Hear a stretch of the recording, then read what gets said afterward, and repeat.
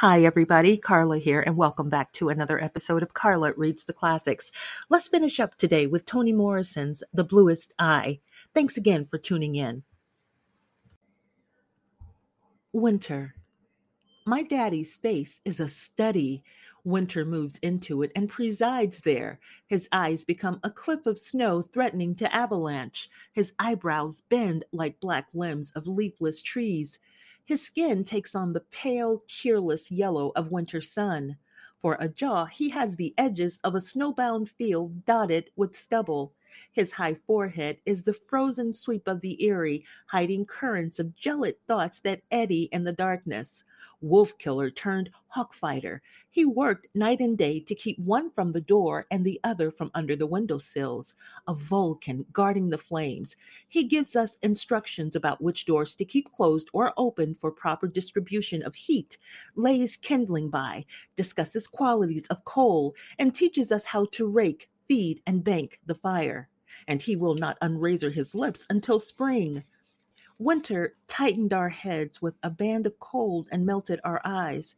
We put pepper in the feet of our stockings, Vaseline on our faces, and stared through dark icebox mornings at 4 stewed prunes, slippery lumps of oatmeal, and cocoa with a roof of skin. But mostly we waited for spring, when there could be gardens. By the time this winter had stiffened itself into a hateful knot that nothing could loosen, something did loosen it, or rather, someone. A someone who splintered the knot into silver threads that tangled us, netted us, made us long for the dull chafe of the previous boredom. This disruptor of seasons was a new girl in school named Maureen Peel, a high yellow dream child with long brown hair braided into 2 lynch ropes that hung down her back.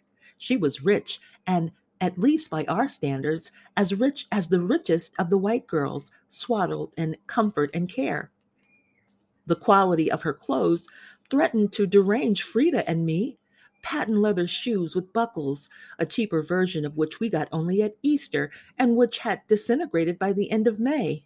Fluffy sweaters the color of lemon drops tucked into skirts with pleats so orderly they astounded us.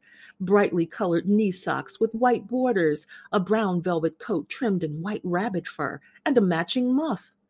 There was a hint of spring in her slow green eyes, something summery in her complexion, and a rich autumn ripeness in her walk. She enchanted the entire school. When teachers called on her, they smiled encouragingly. Black boys didn't trip her in the halls. White boys didn't stone her.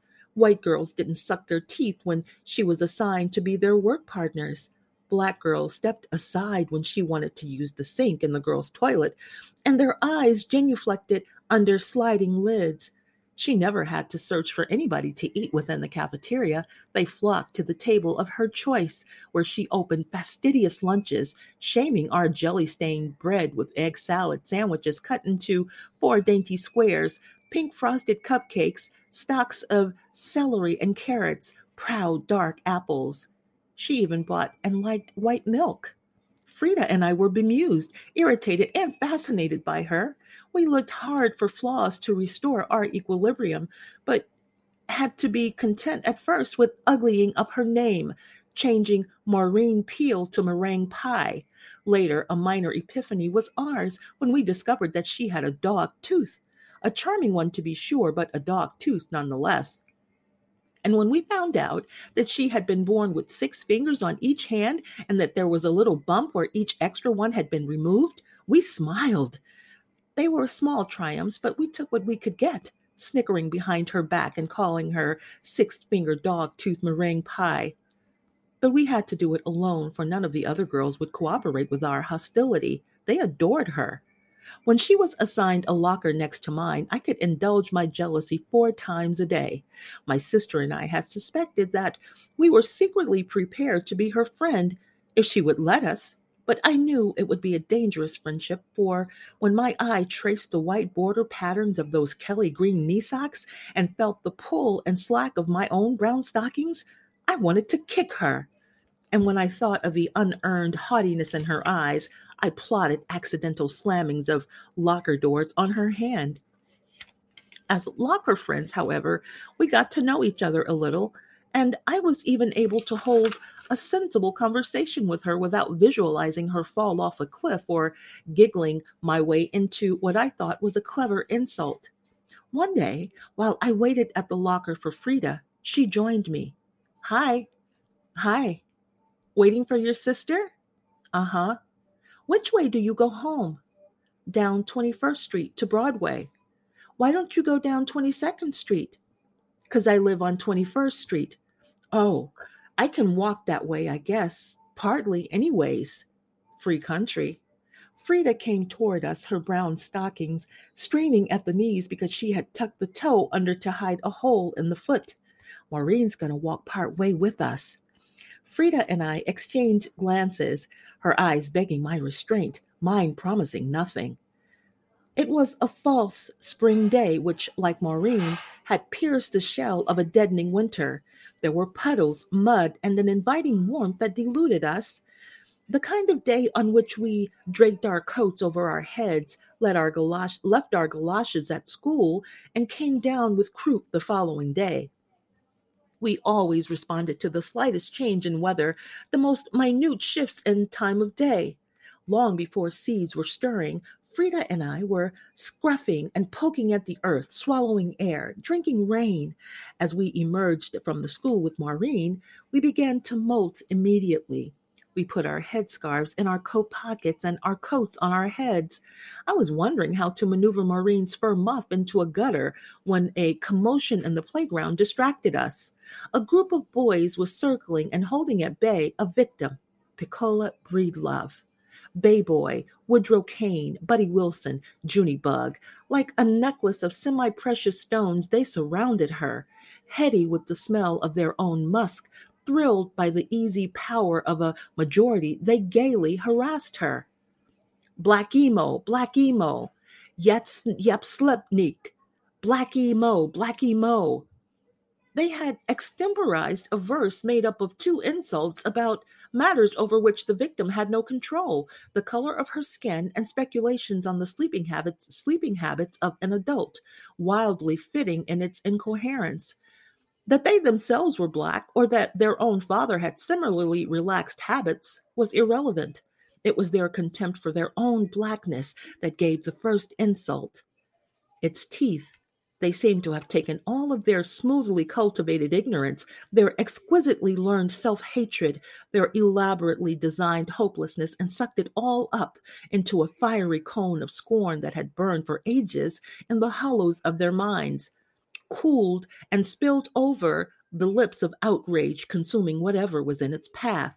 They danced a macabre ballet around the victim, whom, for her own sake, they were prepared to sacrifice to the flaming pit.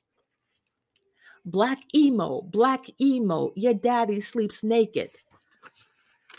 Piccola edged around the circle, crying. She had dropped her notebook and covered her eyes with her hands. We watched, afraid they might take notice of us and turn their energies our way. Then Frida, with set lips and Mamma's eyes, snatched her coat from her head and threw it on the ground. She ran toward them and brought her books down on Woodrow Kane's head. The circle broke. Woodrow Kane grabbed his head. Hey, girl, you cut that out, you hear? I had never heard Frida's voice so loud and clear. Maybe because Frida was taller than he was, maybe because he saw her eyes, maybe because he had lost interest in the game, or maybe because he had a crush on Frida. In any case, Woodrow looked frightened just long enough to give her more courage. Leave her alone, or I'm going to tell everybody what you did. Woodrow did not answer. He just walled his eyes. Bayboy piped up. Go on, gal. Ain't nobody bothering you. You shut up, Bullethead. I had found my tongue. Who you calling Bullethead? I'm calling you Bullethead, Bullethead. Frida took Piccola's hand. Come on. You want a fat lip? Bayboy drew back his fist at me. Yeah, give me one of yours. You gon' get one. Maureen appeared at my elbow, and the boy seemed reluctant to continue under her springtime eyes so wide with interest. They buckled in confusion, not willing to beat up three girls under her watchful gaze. So they listened to a budding male instinct that told them to pretend we were unworthy of their attention. Come on, man. Yeah, come on, we ain't got time to fool with them. Grumbling a few disinterested epithets, they moved away. I picked up Piccola's notebook and Frida's coat, and the four of us left the playground. Oh, bullet head, he's always picking on girls. Frida agreed with me. Miss Forrester said he was incorrigible. Really, I didn't know what that meant, but it had enough of a doom sound in it to be true of Bayboy. While Frida and I clucked on about the near fight, Maureen, suddenly animated, put her velvet sleeved arm through Piccola's and began to behave as though they were the closest of friends. I just moved here. My name is Maureen Peel. What's yours? Piccola? Piccola? Wasn't that the name of the girl in Imitation of Life? I don't know. What is that? The picture show, where this mulatto girl hates her mother because she is black and ugly, but then cries at the funeral. It was real sad. Everybody cries in it. Claudette Colbert, too. Oh, Piccola's voice was no more than a sigh. Anyway, her name was Piccola, too. She was so pretty. When it comes back, I'm going to see it again. My mother has seen it 4 times. Frida and I walked behind them, surprised at Maureen's friendliness to Piccola, but pleased. Maybe she wasn't so bad after all. Frida had put her coat back on her head, and the two of us, so draped, trotted along, enjoying the warm breeze and Frida's heroics. You're in my gym class, aren't you? Maureen asked Piccola. Yes. Miss Erkmeister's legs sure are bow.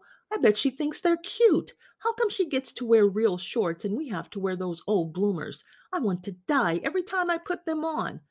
Piccola smiled but did not look at Maureen. Hey, Maureen stopped short. There is an Isoles. Want some ice cream? I have money. She unzipped a hidden pocket in her muff and pulled out a multi-folded dollar bill. I forgave her those knee socks. My uncle sued Isserles, Maureen said to the three of us. He sued the Isserles in Akron. They said he was disorderly and that was why they wouldn't serve him. But a friend of his, a policeman, came in and bared the witness, so the suit went through. What's a suit? It's when you can beat them up if you want to and won't nobody do nothing. Our family does it all the time. We believe in suits. At the entrance to Isoles, Maureen turned to Frida and me, asking, You all going to buy some ice cream? We looked at each other. No, Frida said. Maureen disappeared into the store with Piccola. Frida looked placidly down the street. I opened my mouth but quickly closed it. It was extremely important that the world not know that I fully expected Maureen to buy us ice cream, and for the past 120 seconds I had been selecting the flavor that I had begun to like, Maureen, and that neither of us had a penny. We supposed Maureen was being nice to Piccola because of the boys, and were embarrassed to be caught, even by each other, thinking that she would treat us or that we deserved it as much as Piccola did. The girls came out. Pardon me, the girls came out. Piccola with 2 dips of orange pineapple, Maureen with black raspberry. You should have got some, she said. They had all kinds. Don't eat down to the tip of the cone, she advised Piccola. Why? Because there's a fly in there. How do you know? Oh, not really. A girl told me she found one in the bottom of hers once, and ever since she throws that part away.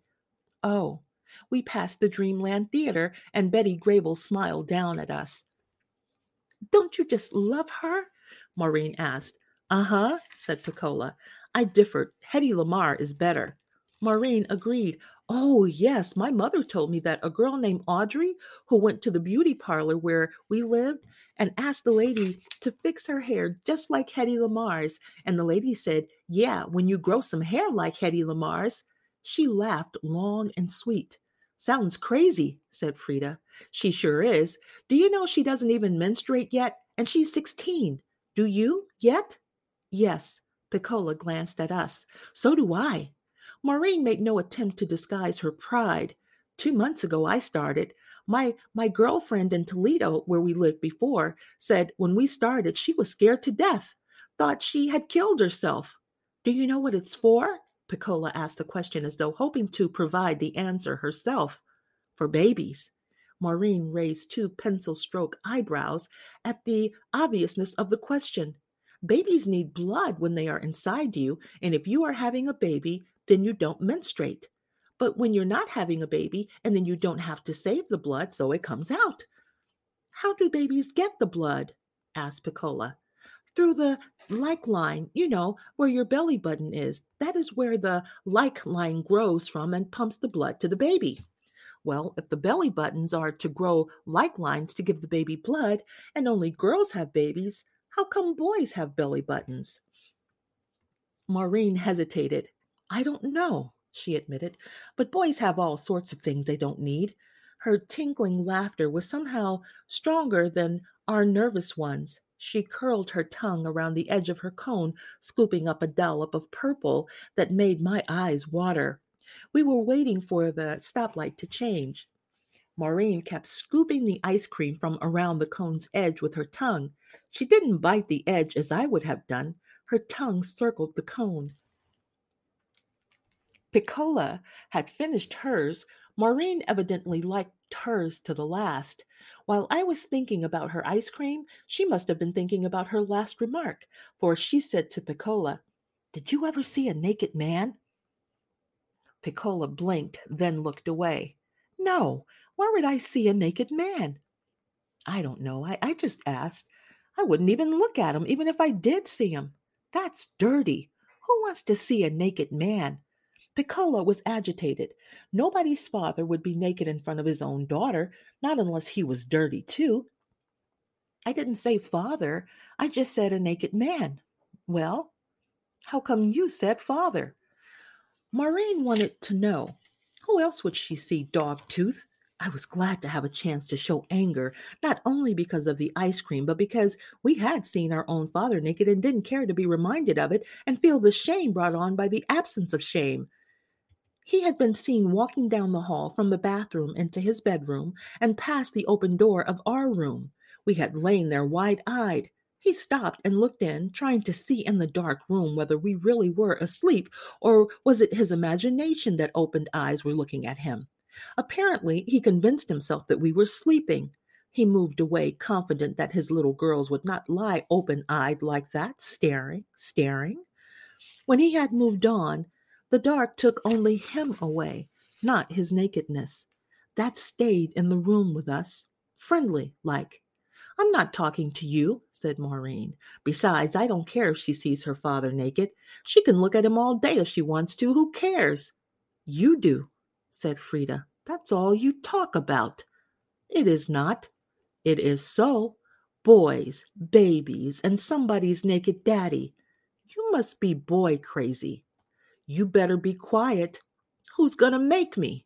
Frida put her hand on her hip and jutted her face toward Maureen.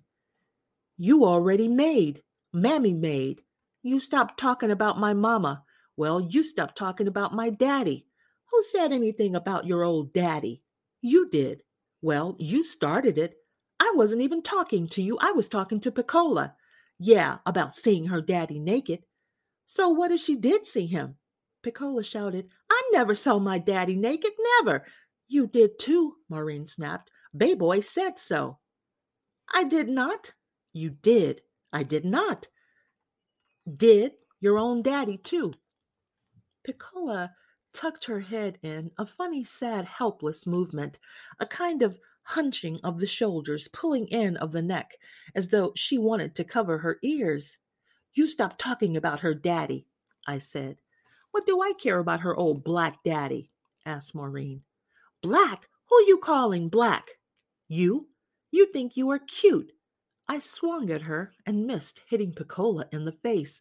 Furious at my clumsiness, I threw my notebook at her, but it caught her in the small of her velvet back, for she had turned and was flying across the street against traffic.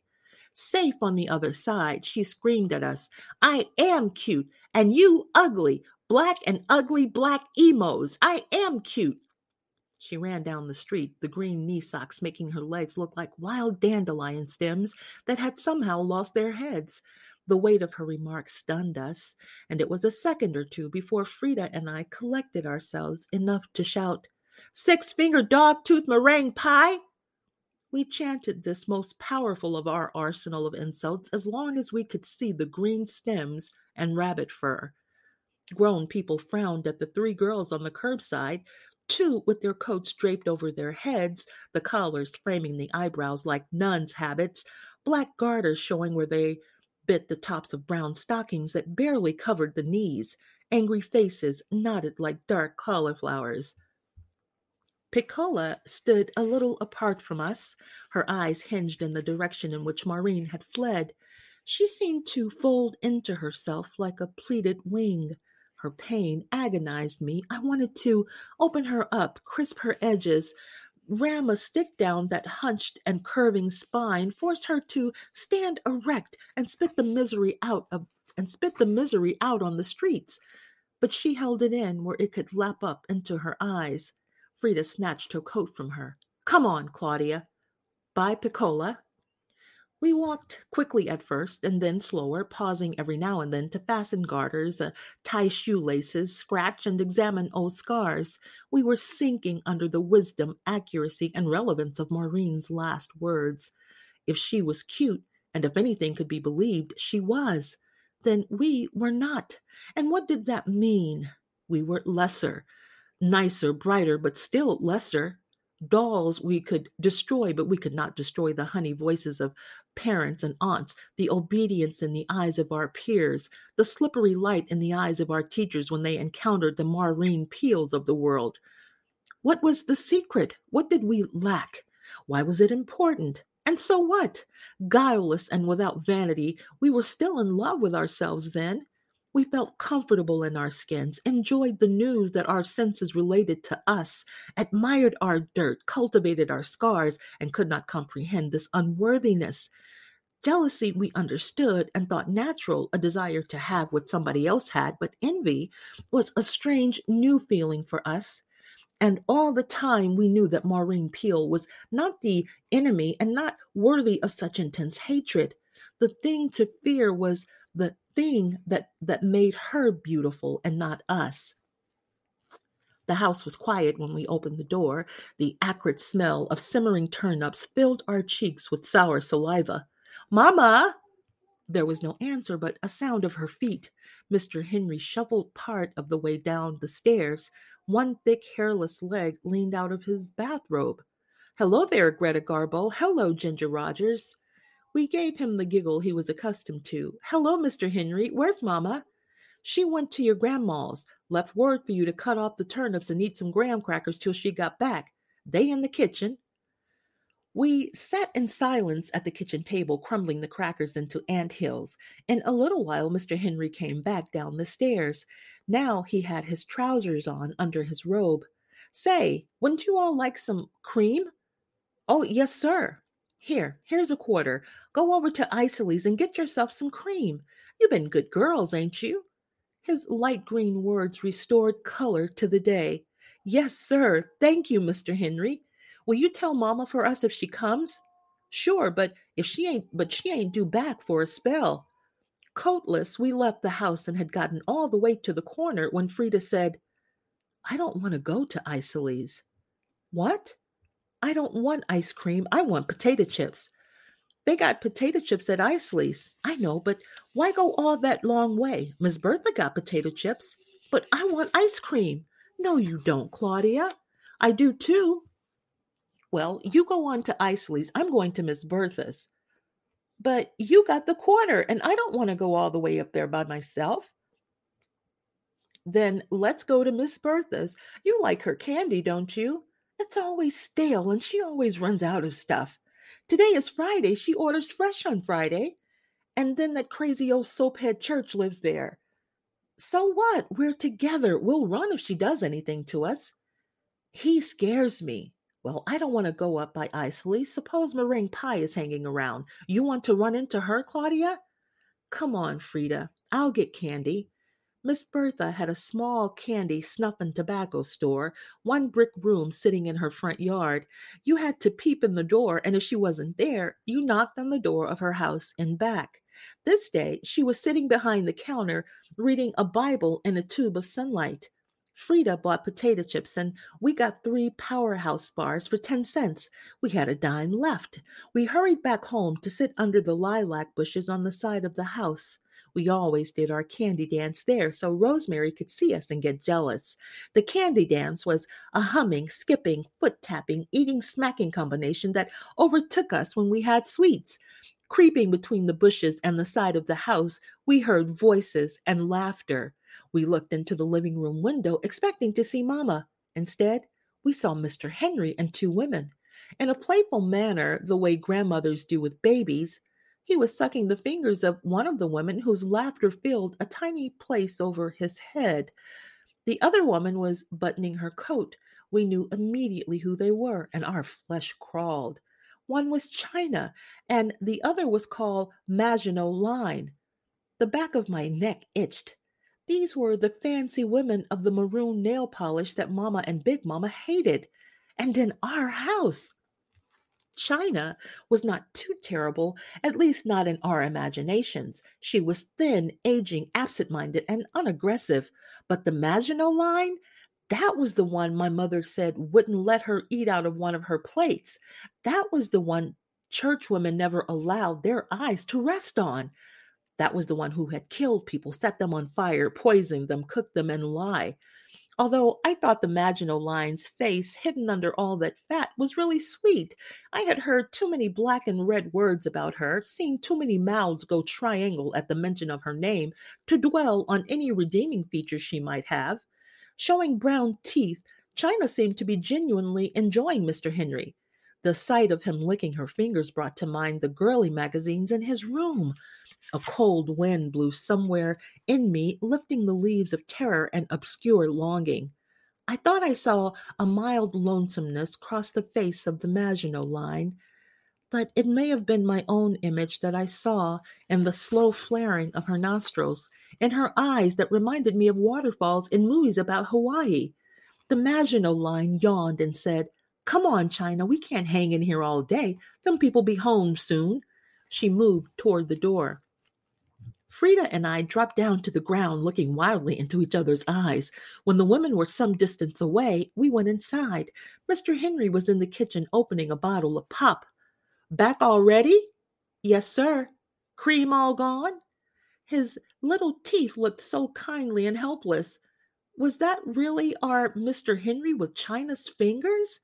"We got candy instead." "You did, huh? Oh, sugar tooth Greta Garbo." He wiped the bottle, sweat, and turned it up to his lips, a gesture that made me uncomfortable. "Who are those women, Mr. Henry?" He choked on the pop and looked at Frida. "What'd you say?" "Those women," she repeated, "who just left. Who were they?"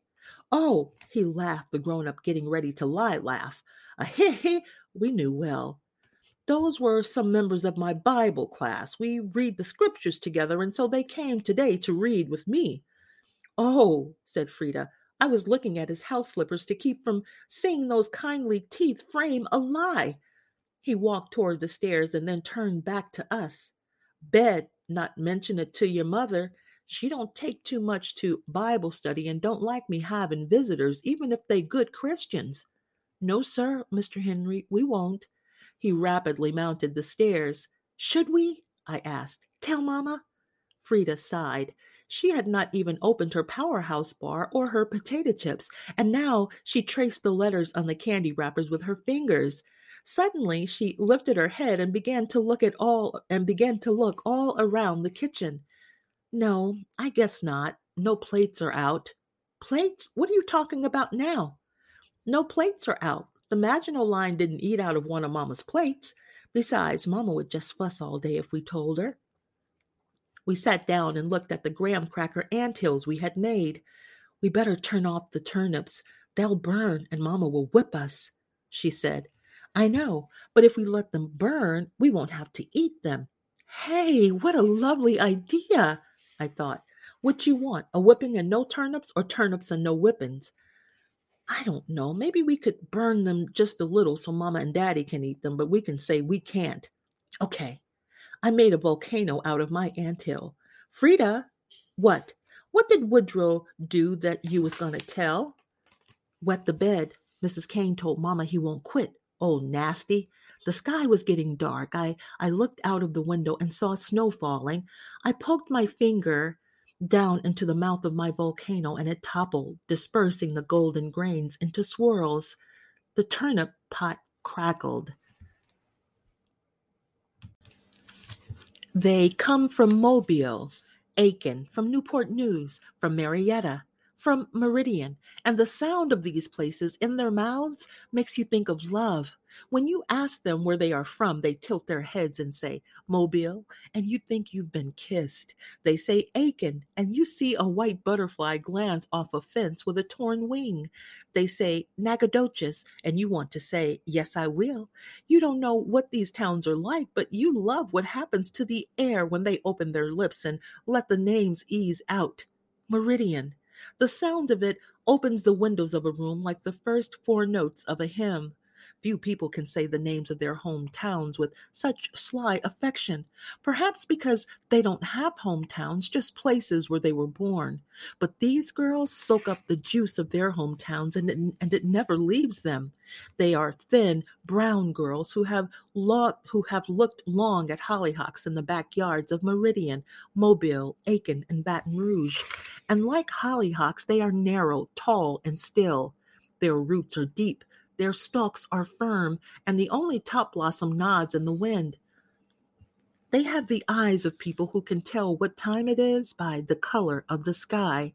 Such girls live in quiet black neighborhoods where everybody is gainfully employed, where there are porch swings hanging from chains, where the grass is cut with a scythe, where rooster combs and sunflowers grow in their yards, and pots of bleeding heart, ivy, and mother in law tongue line the steps of window sills. Such girls have bought watermelon and snap beans from the fruit man's wagon. They have put in the window the cardboard sign that has a pound measure printed on each of three edges: 10 pounds, 25 pounds, 50 pounds, and no ice on the fourth. These particular brown girls from Mobile and Aiken are not like some of their sisters. They are not fretful, nervous, or shrill. They do not have lovely black necks that strength as though against an invisible collar. Their eyes do not bite. These sugar brown Mobile girls move through the streets without a stir. They are as sweet and plain as butter cake. Slim ankles, long, narrow feet. They wash themselves with orange colored Lifebuoy soap, dust themselves with cashmere bouquet talc, brush their teeth with salt on a piece of rag, soften their skin with Jergens lotion. They smell like wood, newspapers, and vanilla. They straighten their hair with Dixie Peach and part it on the side. At night, they curl it in paper from brown bags, tie a print scarf around their heads, and sleep with hands folded across their stomachs. They do not drink, smoke, or swear, and they still call sex nookie. They sing second soprano in the choir, and although their voices are clear and steady, they are never picked to solo. They are in the second row, white blouses, starched, blue skirts, and almost purple from ironing. They go to land grant colleges, normal schools, and learn how to do the white man's work with refinement. Home economics to prepare his food, teacher education to instruct black children in obedience, music to soothe the weary master and entertain his blunted soul. Here they learn the rest of the lesson begun in those soft houses with porch swings and pots of bleeding heart. How to behave, the careful development of thrift, patience, and high morals and good manners. In short, how to get rid of the funkiness, the dreadful funkiness of passion, the funkiness of nature, the funkiness of the wide range of human emotions. Wherever it erupts, this funk, they wipe it away. Where it crusts, they dissolve it. Wherever it drips, flowers, or clings, they find it and fight it until it dies. They fight this battle all the way to the grave. The laugh that is too little, that the laugh that is a little too loud, the enunciation a little too round, the gesture a little too generous. They hold their behind end for fear of sway, too free. When they wear lipstick, they never cover the entire mouth for fear of the lip too thick, and they worry about the edges of their hair. They never seem to have boyfriends, but they always marry. Certain men watch them without seeming to, and know that if such a girl is in his house, he will sleep on sheets boiled white, hung out to dry on juniper bushes, and pressed flat with heavy iron. They will be pretty paper flowers decorating the picture of his mother, a large Bible in the front room. They feel secure. They know their work clothes will be mended, washed, and ironed on Monday, that their Sunday skirts will billow on the hangers from the door jamb, stiffly starched and white. They look at their hands and know what she will do with biscuit dough. They smell the coffee and the fried ham, see the white smoky grits with a dollop of butter on top. Her hips assure them that she will bear children easily and painlessly, and they are right. What they do not know is that this plain brown girl will build her nest stick by stick, make it her own inviolable world, and stand guard over its every plant, weed, and doily, even against him. In silence will she return to the lamp. In silence she will return the lamp to where she put it in the first place, remove the dishes from the table as soon as the last bite is taken, wipe the doorknob after a greasy hand has touched it. A sidelong look will be enough to tell him to smoke on the back porch. Children will sense instantly that they cannot come into her yard to retrieve a ball. But the men do not know these things, nor do they know that she will give them her body sparingly and partially. He must enter her surreptitiously, lifting the hem of her nightgown only to her navel. He must rest his weight on his elbows when they make love, ostensibly to avoid hurting her breasts, but actually to keep her from having to touch or to feel too much of him. While he moves beside her, she will wonder why they didn't put the necessary but private parts in the body in some more convenient place, like the armpit, for example, or the palm of the hand, some place one could get to easily and quickly without undressing. She stiffens when she feels one of her paper curlers coming undone from this activity of love, imprints in her mind which one it is, which one that's coming loose, so she can quickly secure it once he is through. She hopes he will not sweat. The damp may get to her hair, and that she will remain dry between her legs. She hates the glucking sound they make when she is moist.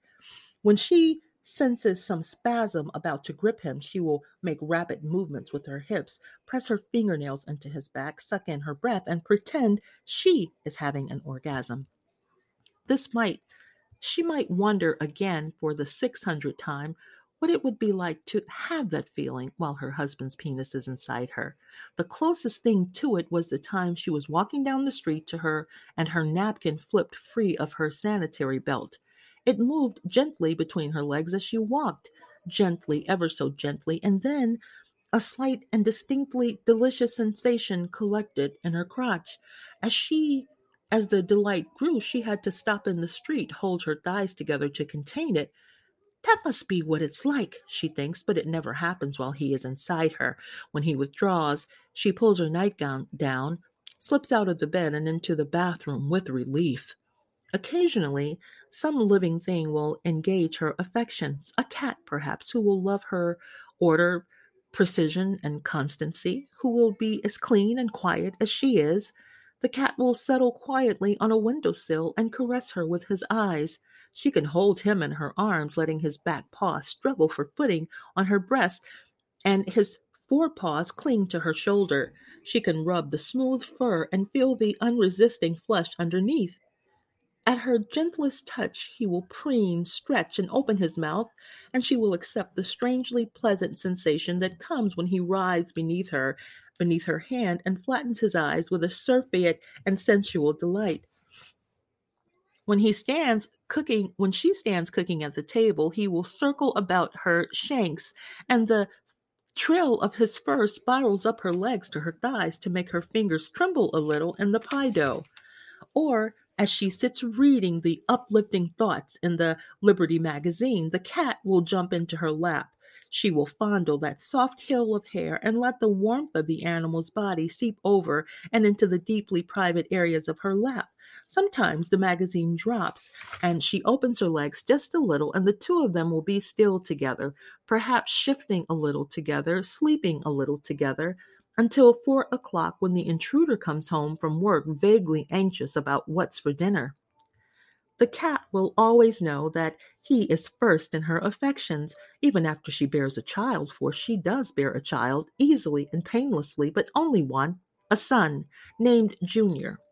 One such girl from Mobile or Meridian or Aiken who did not sweat in her armpits nor between her thighs, who smelled of wood and vanilla, who had made souffles in the home economics department, moved with her husband, Louis, to Lorain, Ohio.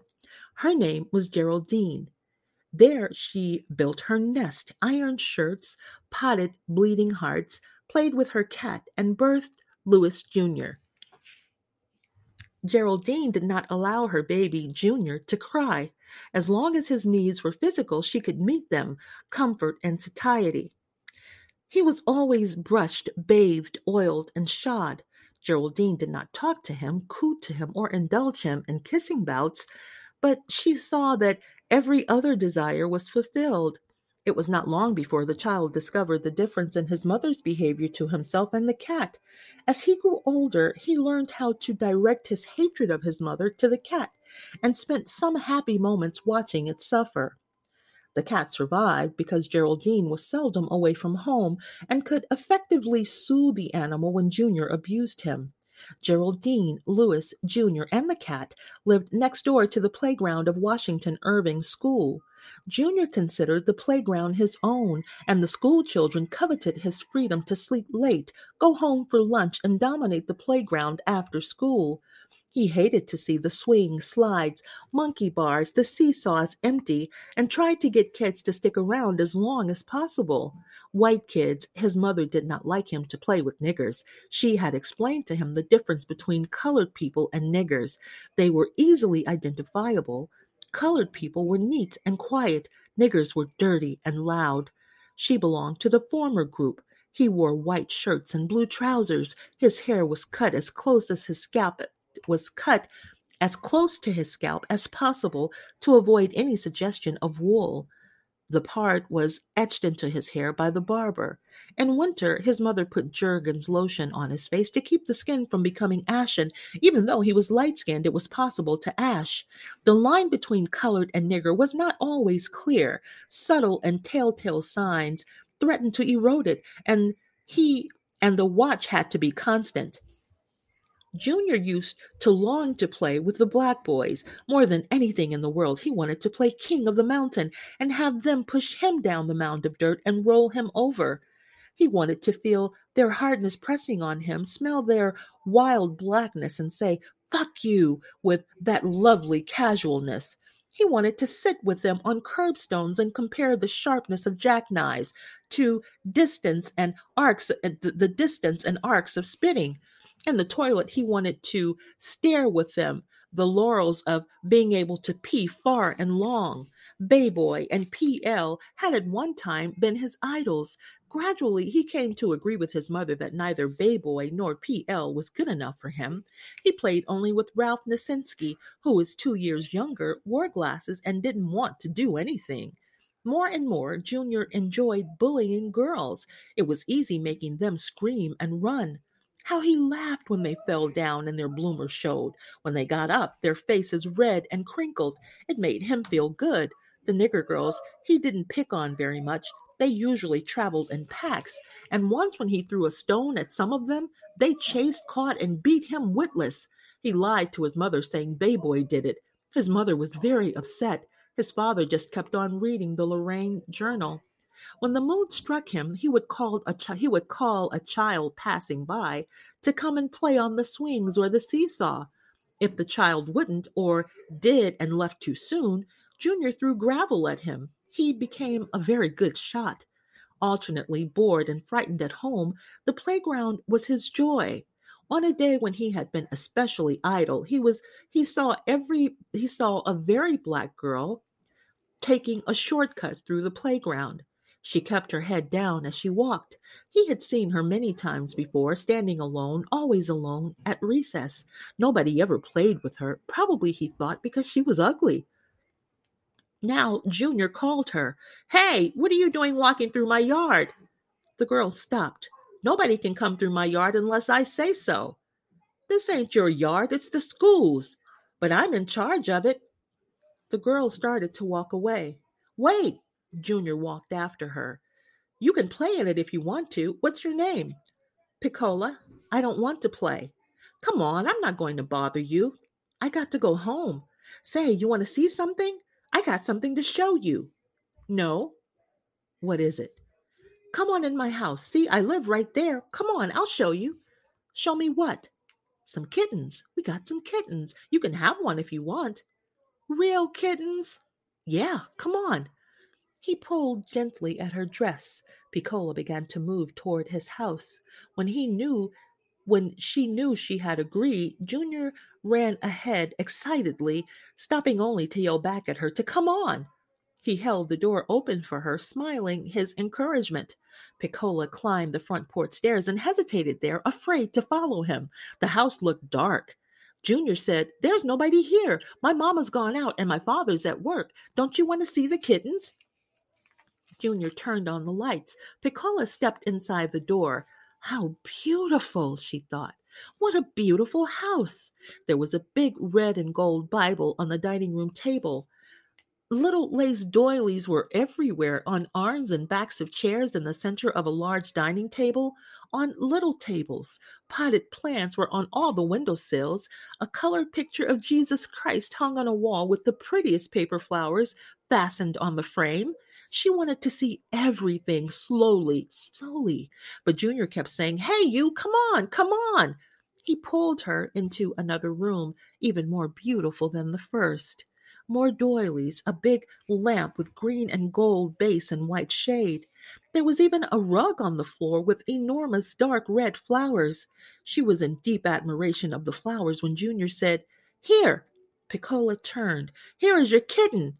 He screeched and he threw a big black cat right in her face. She sucked in her breath in fear and surprise and felt fur in her mouth.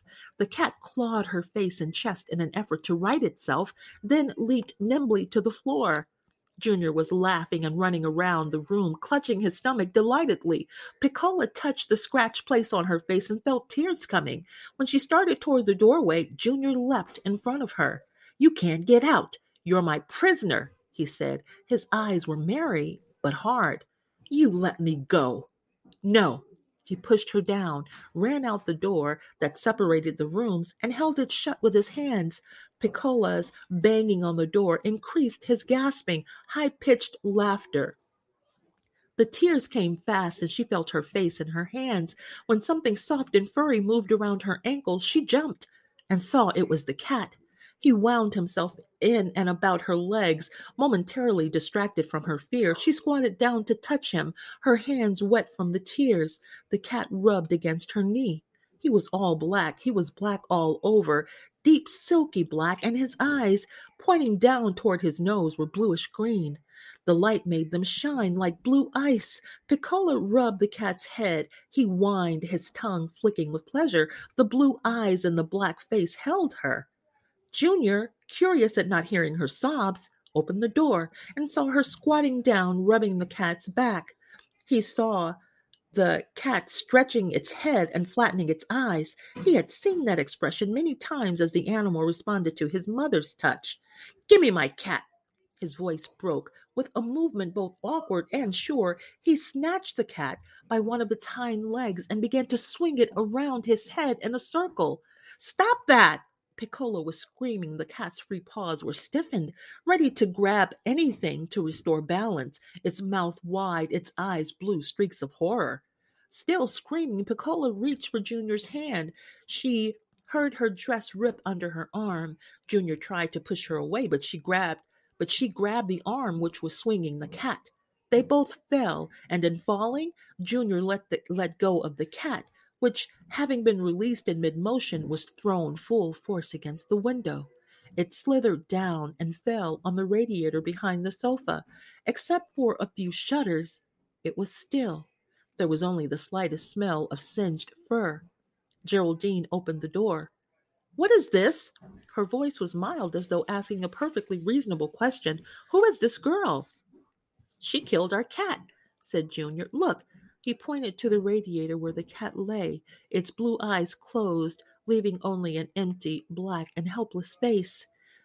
Geraldine went to the radiator and picked up the cat. He was limp in her arms, but she rubbed her face in his fur. She looked at Piccola, saw the dirty, torn dress, the plaits sticking out on her head, hair matted where the plaits had come undone, the muddy shoes with the wad of gum peeping from between the cheap soles, the soiled socks, one of which had been walked down into the heel of the shoe. She saw the safety pin holding the hem of the dress up over the hump of the cat's back. She looked at her. She had seen this little girl all her life, hanging out of windows over saloons in Mobile, crawling over the porches of shotgun houses on the edge of town, sitting in bus stations holding paper bags and crying to mothers who kept saying, "Shut up!" Hair uncombed, dresses falling apart, shoes untied and caked with dirt. They had stared at her with great, uncomprehending eyes, eyes that questioned nothing and asked everything. Unblinking and unabashed, they stared up at her. The end of the world lay in their eyes, in the beginning, and all the waste in between. They were everywhere. They slept six in a bed, all their pee mixing together in the night as they wet their beds, each in his own candy and potato chip dream. In the long hot days, they idled away, picking plaster from the walls and digging into the earth with sticks. They sat in little rows on street curbs, crowded into pews at church, taking space from the nice, neat colored children. They clowned on the playgrounds, broke things in dime stores, ran in front of you on the street, made ice slides on sloped sidewalks in winter. The girls grew up knowing nothing of girdles, and the boys announced their manhood by turning the bills of their caps backward. Grass wouldn't grow where they lived. Flowers died, shades fell down, tin cans and tires blossomed where they lived. They lived on coal black-eyed peas and orange pop. Like flies they hovered, like flies they settled, and this one has settled in her house, up over the hump of the cat's back. She looked. "Get out," she said, her voice quiet. "You nasty little black bitch. Get out of my house." The cat shuddered and flicked its tail. Piccola backed out of the room, staring at the pretty milk brown lady in the pretty golden green house who was talking to her through the cat's fur. The pretty lady's words made the cat's fur move. The breath of each word parted the fur. Piccola turned to find the door and saw Jesus looking down at her with sad and unsurprised eyes, his long brown hair parted in the middle, the gay paper flowers twisted around his face. Outside, the March wind blew into the rip in her dress. She held her head down against the cold, but she could not hold it low enough to avoid seeing the snowflakes falling and dying on the pavement. Spring. The first twigs are thin, green, and supple. They bend into a complete circle but will not break, their delicate, showy hopefulness shooting from forsythia and lilac bushes meant only a change in whipping style. They beat us differently in the spring. Instead of the dull pain of a winter strap, these were the new green switches that lost their sting after the whipping was over. There was a nervous meaning in these long twigs that made us long for the steady stroke of a strap or the firm but honest slap of a hairbrush. Even now, spring for me is shot through with the remembered aches of switchings, and forsythia holds no cheer.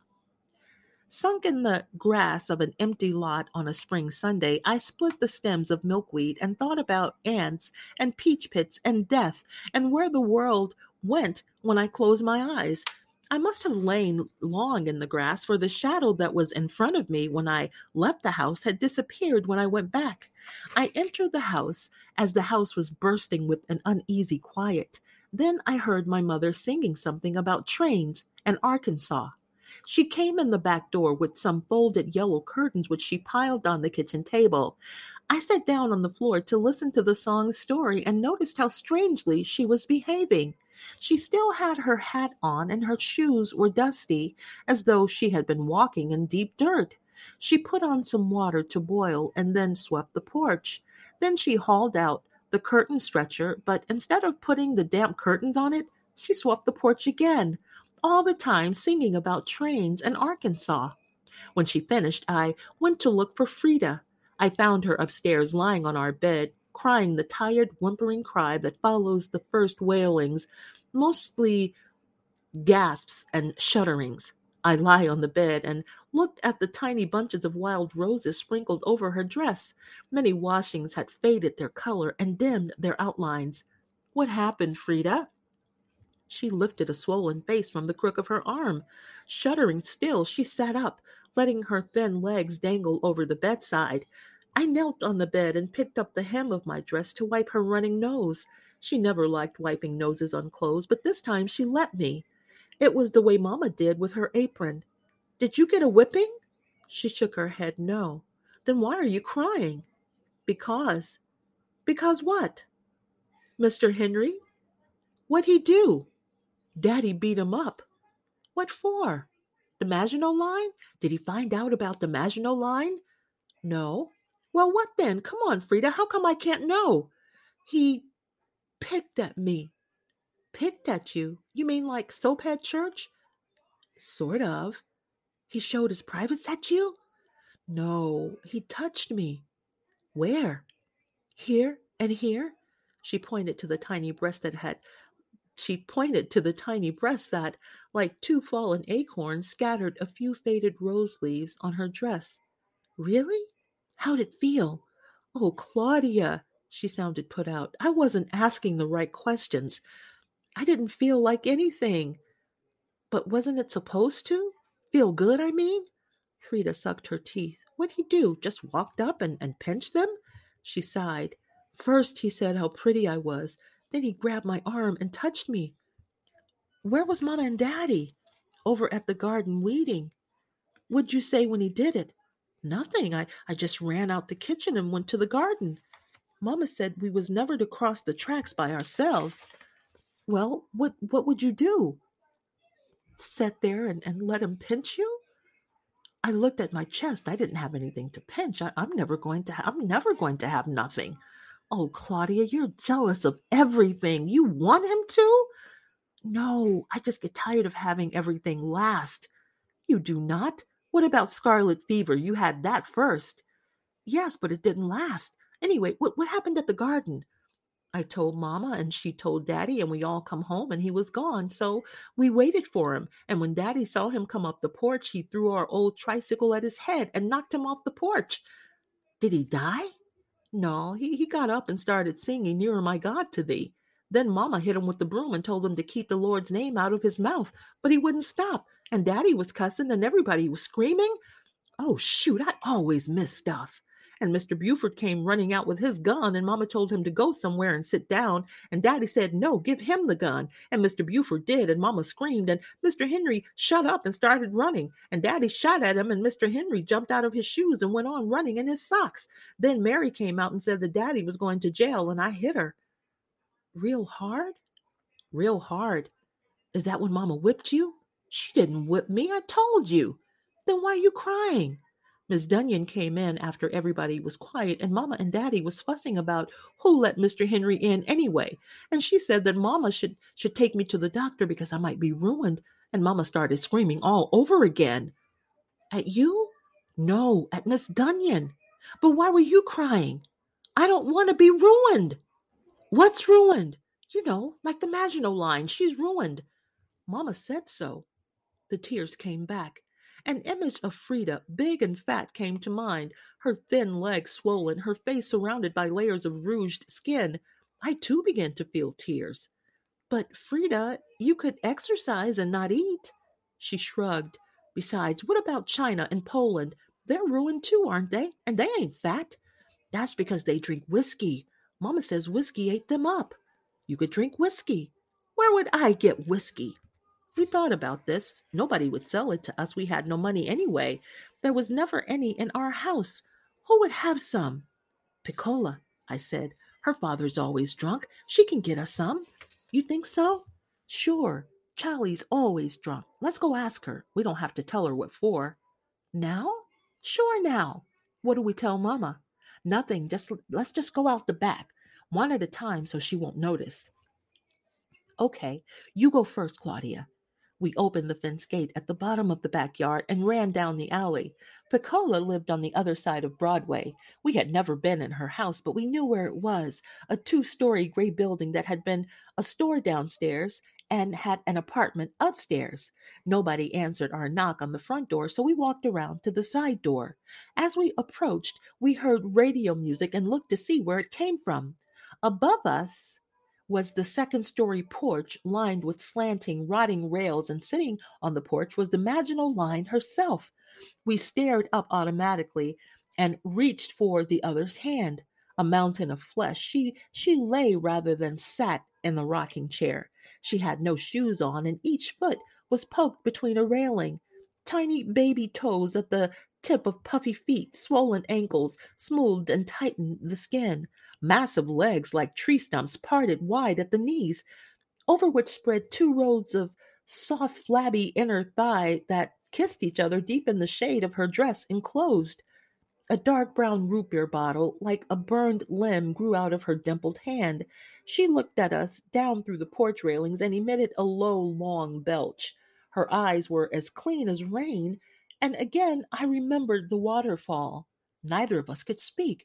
Both of us imagined we were seeing what was to become of Frida. The Maginot Line smiled at us.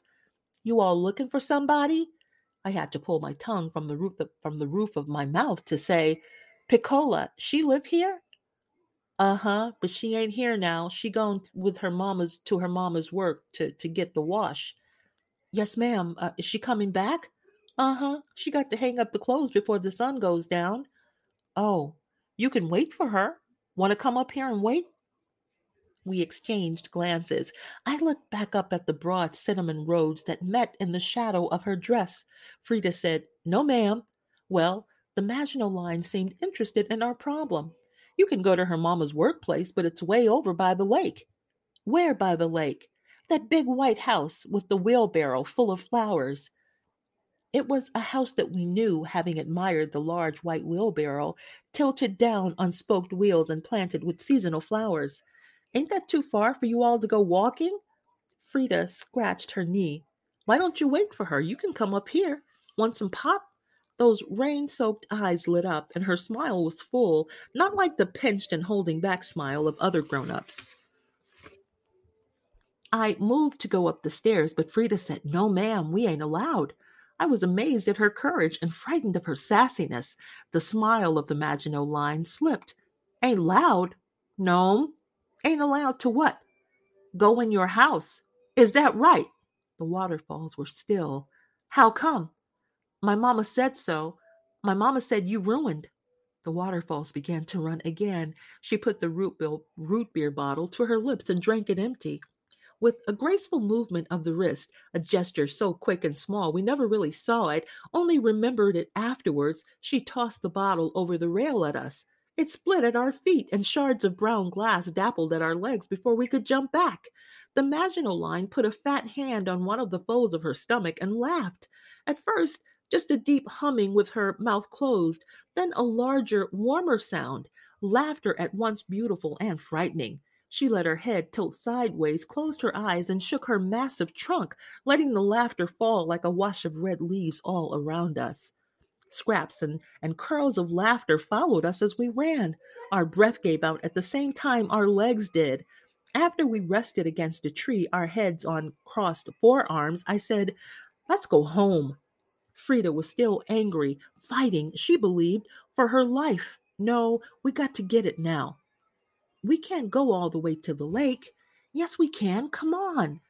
Mama gonna get us. No, she ain't. Besides, she can't do nothing but whip us. That was true. She wouldn't kill us or laugh a terrible laugh at us or throw a bottle at us. We walked down tree-lined streets of soft gray houses leaning like tired ladies. The streets changed. Houses looked more sturdy. Their paint was newer,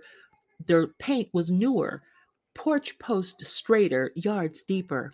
Then came brick houses set well back from the street, fronted by yards edged in shrubbery, clipped into smooth cones and balls of velvet green.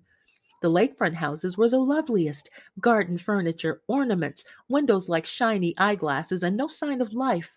The backyards of these houses fell away into green slopes down to a strip of sand, and when the blue Lake Erie lapping all the way to Canada. The orange patch sky of the steel mill section never reached this part of town. The sky was always blue. We reached Lakeshore Park, a city park laid out with rosebuds, fountains, bowling greens, picnic tables. It was empty now, but sweetly expectant of clean, white, well behaved children and parents who would play there above the lake in summer before half running, half stumbling down the slope to the welcoming water. Black people were not allowed in the park, and so it filled our dreams. Right before the entrance to the park was the large white house with the wheelbarrow full of flowers, short crocus blades sheathed to purple and white, hearts that so wished to be the first they endured the chill of rain of early spring. The walkway was flagged in calculated disorder, hiding the cunning symmetry. Only fear of discovery and the knowledge that we did not belong kept us from loitering. We circled the proud house and went to the back. There, on the tiny railed stoop, sat Piccola in a light red sweater and blue cotton dress. A little wagon was parked near her. She seemed glad to see us. Hi, hi, what you all doing here? She was smiling, and and since it was a rare thing to see on her, I was surprised at the pleasure it gave me. We're looking for you. Who told you I was here? The Maginot Line. Who is that? That big fat lady. She lives over near you.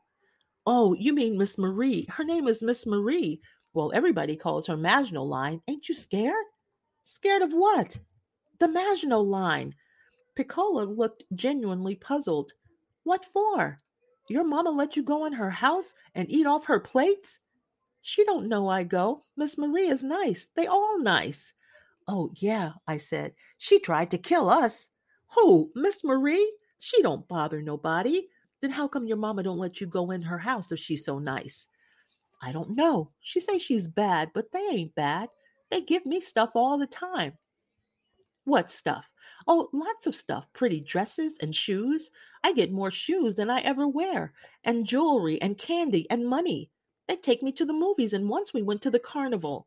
China gonna take me to Cleveland to see the square, and Poland gonna take me to Chicago to see the loop. We going everywhere together. You lying, you don't have no pretty dresses. I do too. Oh, come on, Piccola, what you telling us all this junk for? Frida asked. It ain't junk.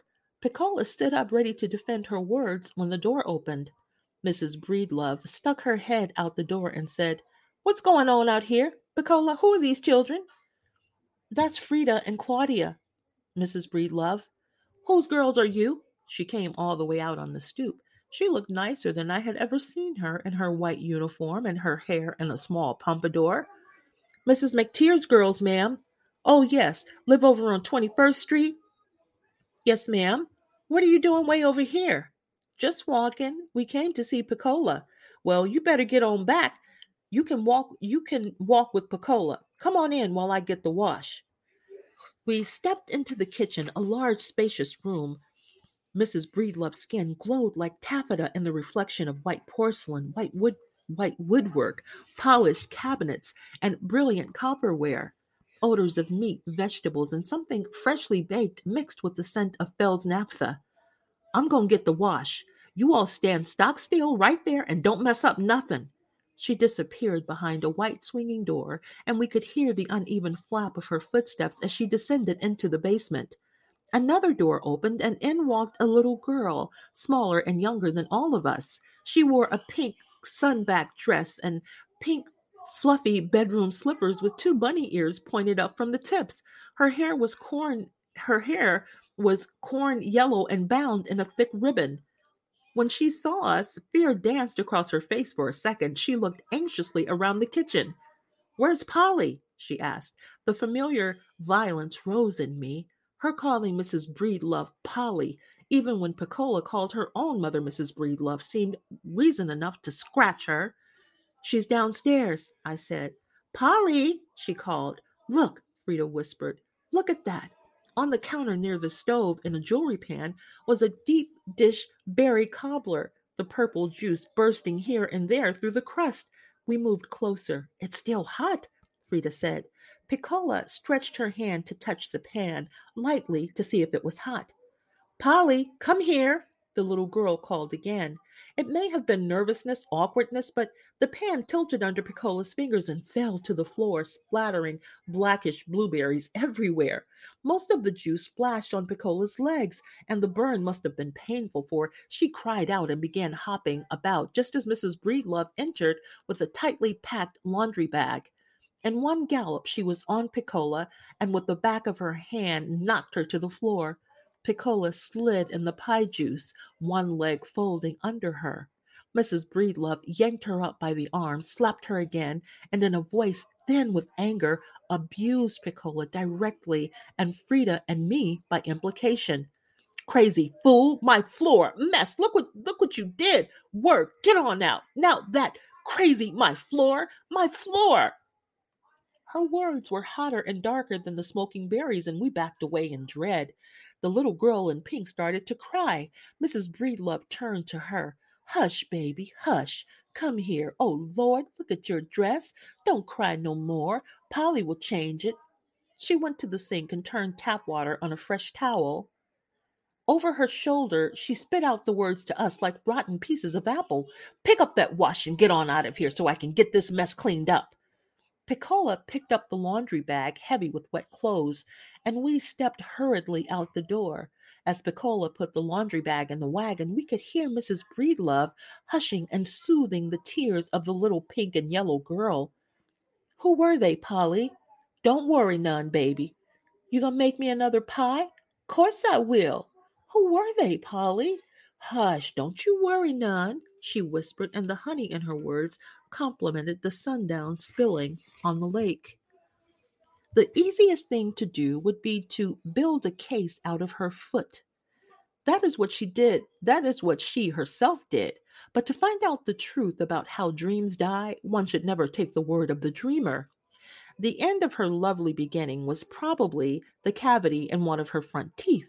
She preferred, however, to think always of her foot. Although she was the ninth of 11 children and lived on a ridge of red Alabama clay 7 miles from the nearest road, the complete indifference with which a nasty rail was met when it punched clear through her foot during the second year of life saved Miss Pauline Williams from total anonymity. The wound left her with a crooked, archless foot that plopped when she walked, not a limp that would have eventually twisted her spine, but a way of lifting the bad foot as though she were extracting it from little whirlpools that threatened to pull it under. Slight as it was, this deformity explained for her many things that would have been otherwise incomprehensible. Why she alone of all the children had no nickname, why there were no funny jokes and anecdotes about funny things she had done, why no one ever remarked on her food preferences, no saving of the wing or neck for her, no cooking of the peas in a separate pot without rice because she did not like rice, why nobody teased her, why she never felt at home anywhere or that she belonged any place. Her general feeling of separateness and unworthiness she blamed on her foot. Restricted as a child to this cocoon of her family spinning, she cultivated quiet and private pleasures. She liked most of all to arrange things, to line things up in rows, jars on shelves at canning, peach pits on the step, sticks, stones, leaves, and the members of her family let these arrangements be. When by some accident somebody scattered her rows, they always stopped to retrieve them for her, and she was never angry, for it gave her a chance to rearrange them again. Whatever portable plurality she found, she organized into neat lines according to their size, shape, or their gradations of color. Just as she would never align a pine needle with the leaf of a cottonwood tree, she would never put the jars of tomatoes next to the green beans. During all 4 of her years of going to school, she was enchanted by numbers and depressed by words. She missed, without knowing what she missed, paints and crayons. Near the beginning of World War I, the Williamses discovered, from returning neighbors and kin, the possibility of living better in another place. In shifts, lots, batches, mixed in with other families. They migrated in 6 months and 4 journeys to Kentucky, where there were mines and mill work. When all of us left from down home and was waiting down by the depot for the truck, it was nighttime. June bugs were shooting everywhere. They lighted up a tree leaf, and I seen a streak of green every now and again. That was the last time I seen real June bugs. These things up here ain't June bugs. They something else. Folks here call them fireflies. Down home they was different. But I recollect that streak of green. I recollect it well. In Kentucky, they lived in a real town, 10 to 15 houses on a single street, with water piped right into the kitchen. Ada and Fowler Williams found a 5 room frame house for their family. The yard was bounded by a once white fence, against which Pauline's mother planted flowers, and within which they kept a few chickens. Some of her brothers joined the army. One sister died, and 2 got married, increasing the living space and giving the entire Kentucky venture a feel of luxury. The relocation was especially comfortable to Pauline, who was old enough to leave school. Mrs. Williams got a job cleaning and cooking for a white minister on the other side of town, and Pauline, now the oldest girl at home, took over the care of the house. She kept the fence in repair, pulling and pointed stakes erect, securing them with bits of wire, collected eggs, swept, cooked, washed, and minded the 2 younger children, a pair of twins called Chicken and Pie, who were still in school. She was not only good at housekeeping, she enjoyed it. After her parents left for work and the other children were at school or in the mine, the house was quiet. The stillness and isolation both calmed and energized her. She could arrange and clean without interruption until 2 o'clock, when Chicken and Pie came home. When the war ended and the twins were 10 years old, they too left school to work. Pauline was 15, still keeping house, but with less enthusiasm. Fantasies about men and love and touching were drawing her mind and hands away from her work. Changes in weather began to affect her, as did certain sights and sounds. These feelings translated themselves to her in extreme melancholy. She thought of the death of newborn things, lonely roads, and strangers who appear out of nowhere simply to hold one's hands, woods in which the sun was always setting. In church especially did these dreams grow. The songs caressed her, and while she tried to hold her mind on the wages of sin, her body trembled for redemption, salvation, a mysterious rebirth that would simply happen with no effort on her part. In none of her fantasies was she ever aggressive. She was usually idling by the river bank or gathering berries in a field when someone appeared with gentle and penetrating eyes who, with no exchange of words, understood, and before whose glance her foot straightened and her eyes dropped. The someone had no face, no form, no voice, no odor. He was a simple presence, an all embracing tenderness with strength and a promise of rest. It did not matter. It did not matter that she had no idea of what to do or say to the presence. After the wordless knowing and the soundless touching, her dreams disintegrated. But the presence would know what to do. She had only to lay her head on his chest, and he would lead her away to the sea, to the city, to the woods forever. There was a woman named Ivy who seemed to hold in her mouth all of the sounds of Pauline's soul. Standing a little apart from the choir, Ivy sang the dark sweetness that Pauline could not name. She sang the death defying death that Pauline yearned for. She sang of the stranger who knew. Precious Lord, take my hand. Lead me on. Let me stand. I am tired. I am weak. I am worn. Through the storms, through the night, lead me on to the light. Take my hand, precious Lord, lead me on. When my way grows drear, precious Lord, linger near. When my life is almost gone, hear my cry, hear my call. Hold my hand lest I fall. Take my hand, precious Lord, lead me on. Thus, it was that when the stranger, the someone, did appear out of nowhere, Pauline was grateful but not surprised. He came strutting right out of a Kentucky sun on the hottest day of the year. He came big, he came strong, he came with yellow eyes, flaring nostrils, and he came with his own music. Pauline was leaning idly on the fence, her arms resting on the crossrail between the pickets. She had just put down some biscuit dough and was cleaning the flour from under her nails. Behind her, at some distance, she heard whistling. One of these rapid, high note riffs that black boys make up as they go while sweeping, shoveling, or just walking along.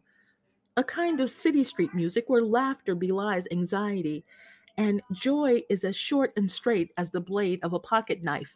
She listened carefully to the music and let it pull her lips into a smile. The whistling got louder, and she still did not turn around, for she wanted it to last. While smiling to herself and holding fast to the break in somber thoughts, she felt something tickling her foot. She laughed aloud and turned to see.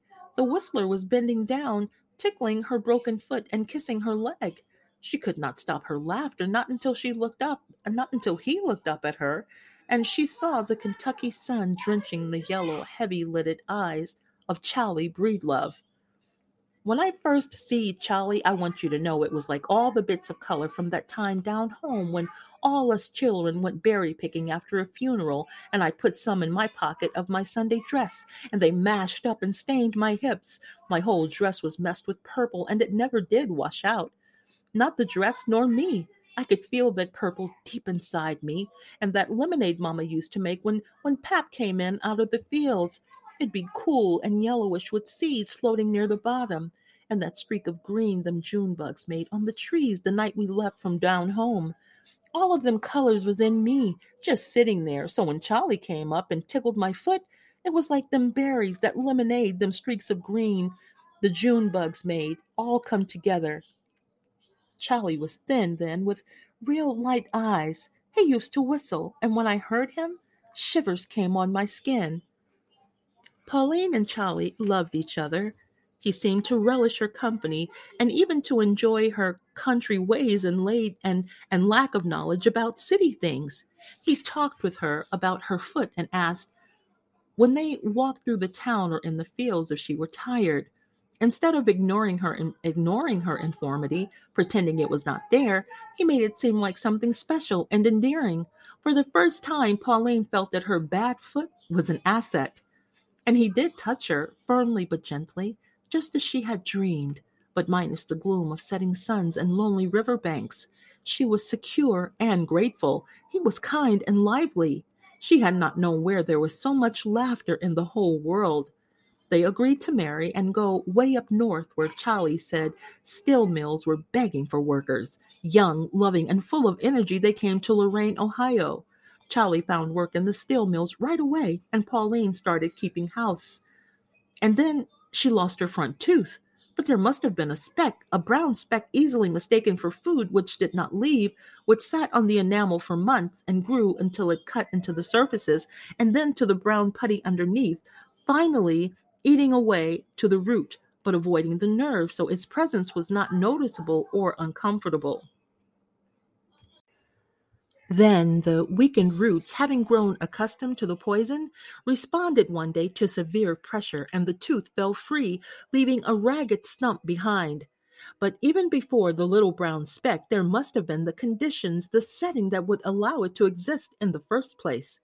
In that young and growing Ohio town, whose side streets even were paved with concrete, which sat on the edge of a calm blue lake which boasted an affinity with Oberlin, the Underground Railroad station just 13 miles away, this melting pot on the lip of America facing the cold but receptive Canada. What could go wrong? Me and Charlie was getting along good then. We come up north, supposed to be more jobs and all. We moved into two rooms up over a furniture store, and I set about housekeeping. Charlie was working at the steel plant, and everything was looking good. I don't know what all happened. Everything changed.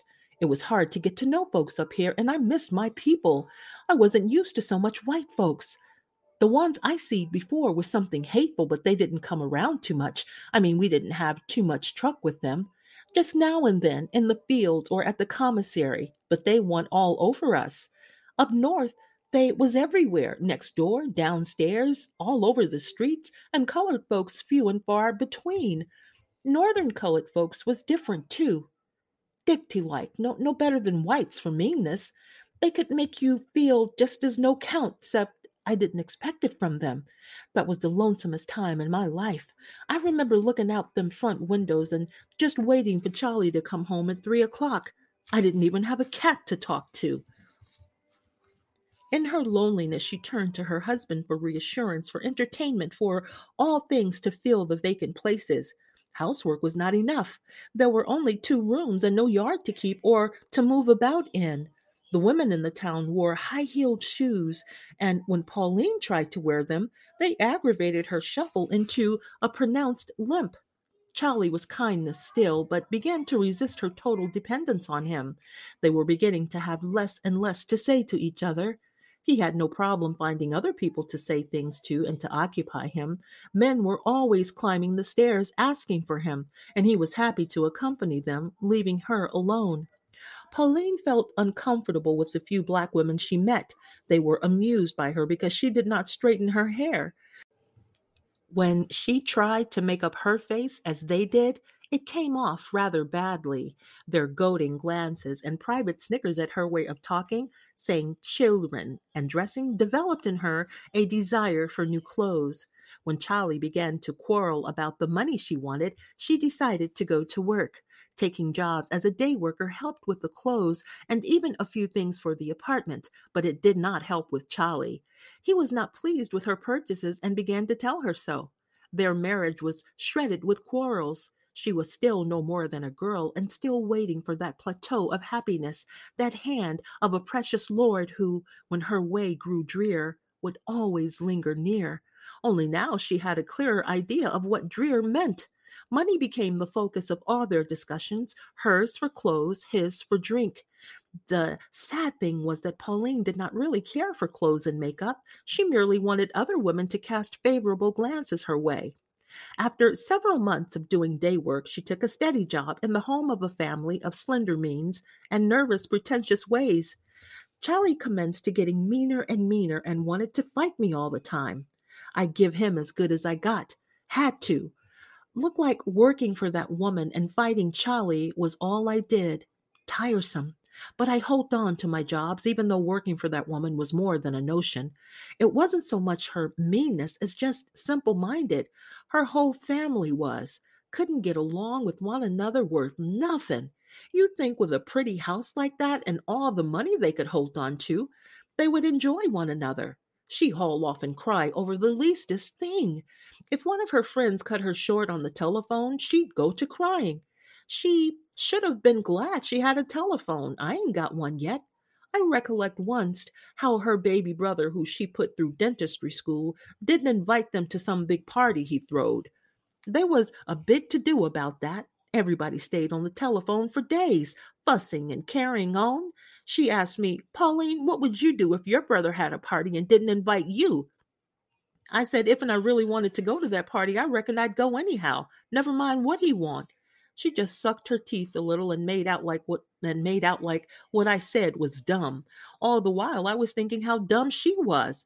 Whoever told her that her brother was her friend? Folks can't like folks just 'cause they have the same mama. I tried to like that woman myself.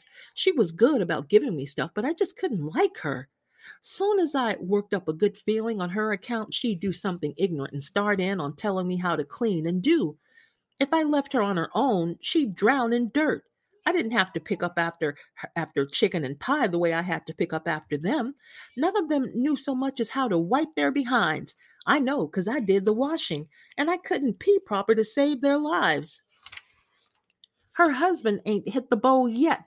Nasty white folks is about the nastiest thing they is, but I wouldn't have stayed on excepting for Charlie come over by where I was working and cut up so.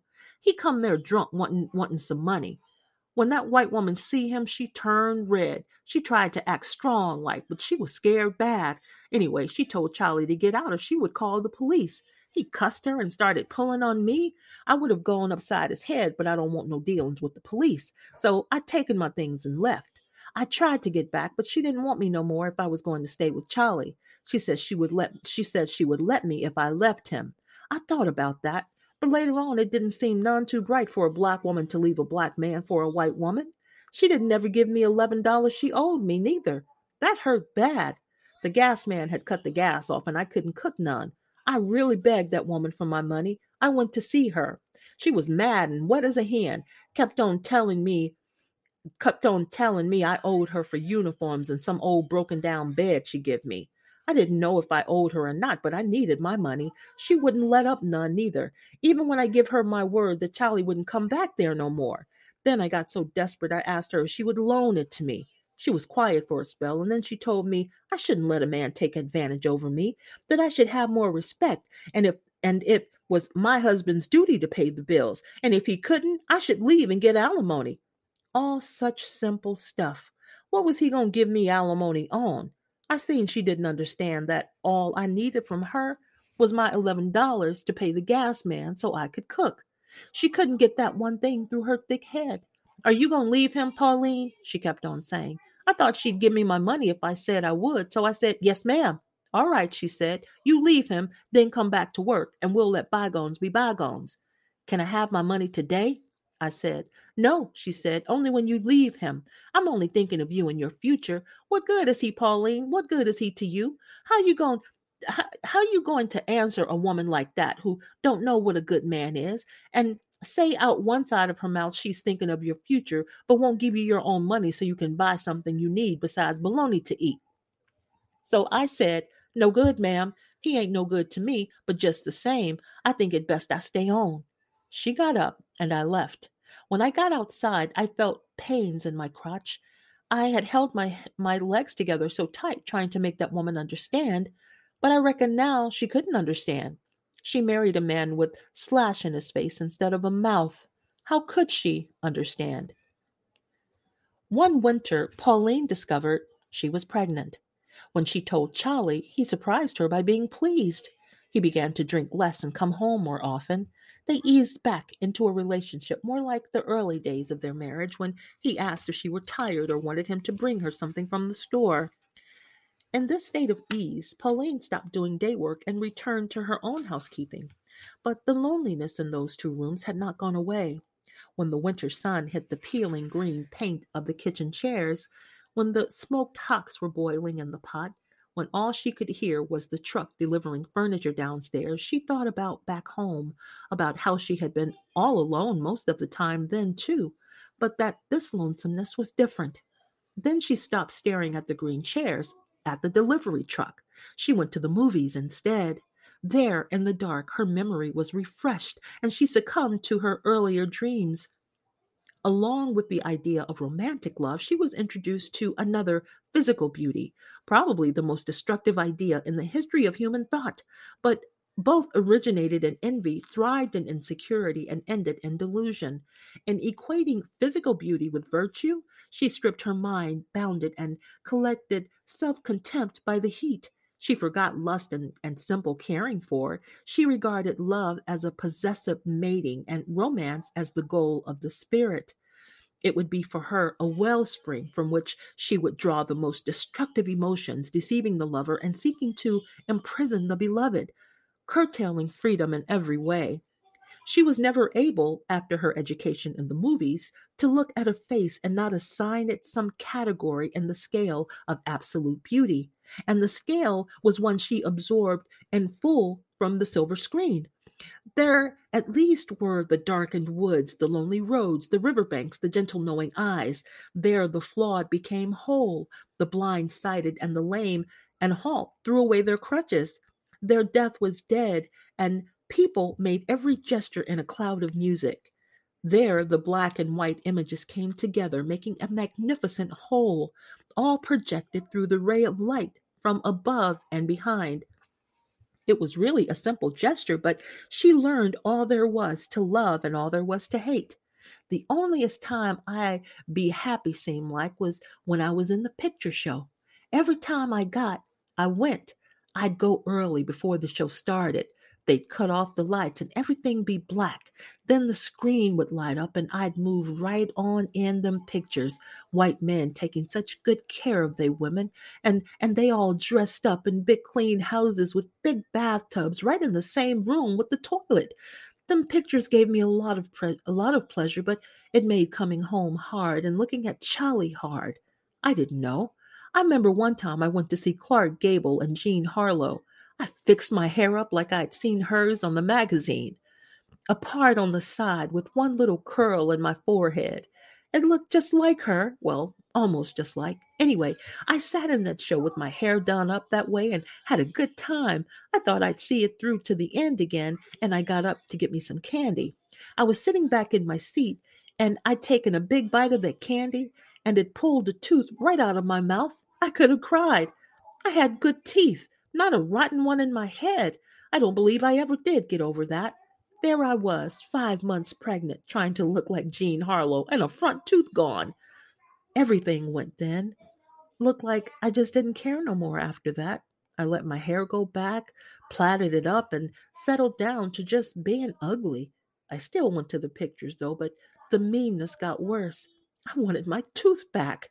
Charlie poked fun at me, and we started fighting again. I tried to kill him. He didn't hit me too hard because I was pregnant, I guess, but the fights, once they got started up again, kept up. He began to make me madder than anything I knowed, and I couldn't keep my hands off him.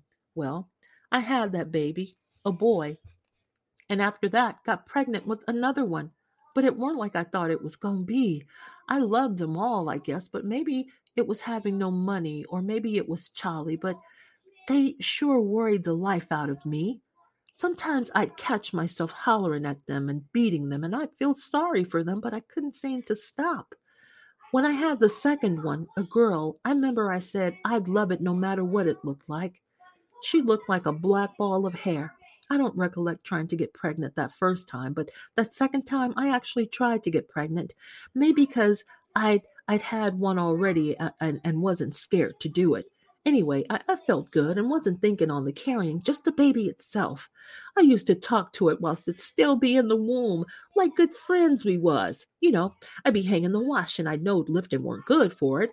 I'd say to it, hold on now, I gotta hang up these few rags. Don't get froggy. It'd be over soon. It wouldn't leap or nothing. Or I'd be mixing something in a bowl for the other child and I'd talk to it then too.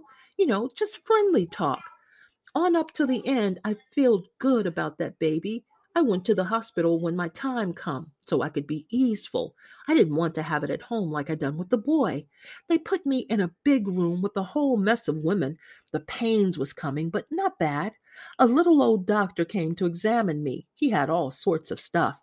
He gloved his hand and put some kind of jelly on it and rammed it up between my legs. When he left off, some more doctors come. And one old one told some young ones. The old one was learning the young ones about babies, showing them how to do. When he got to me, he said, now these here women you don't have any trouble with. They deliver right away and with no pain, just like horses. The young ones smiled a little. They looked at my stomach and between my legs. They never said nothing to me. Only one looked at me, looked at my face, I mean. I looked right back at him.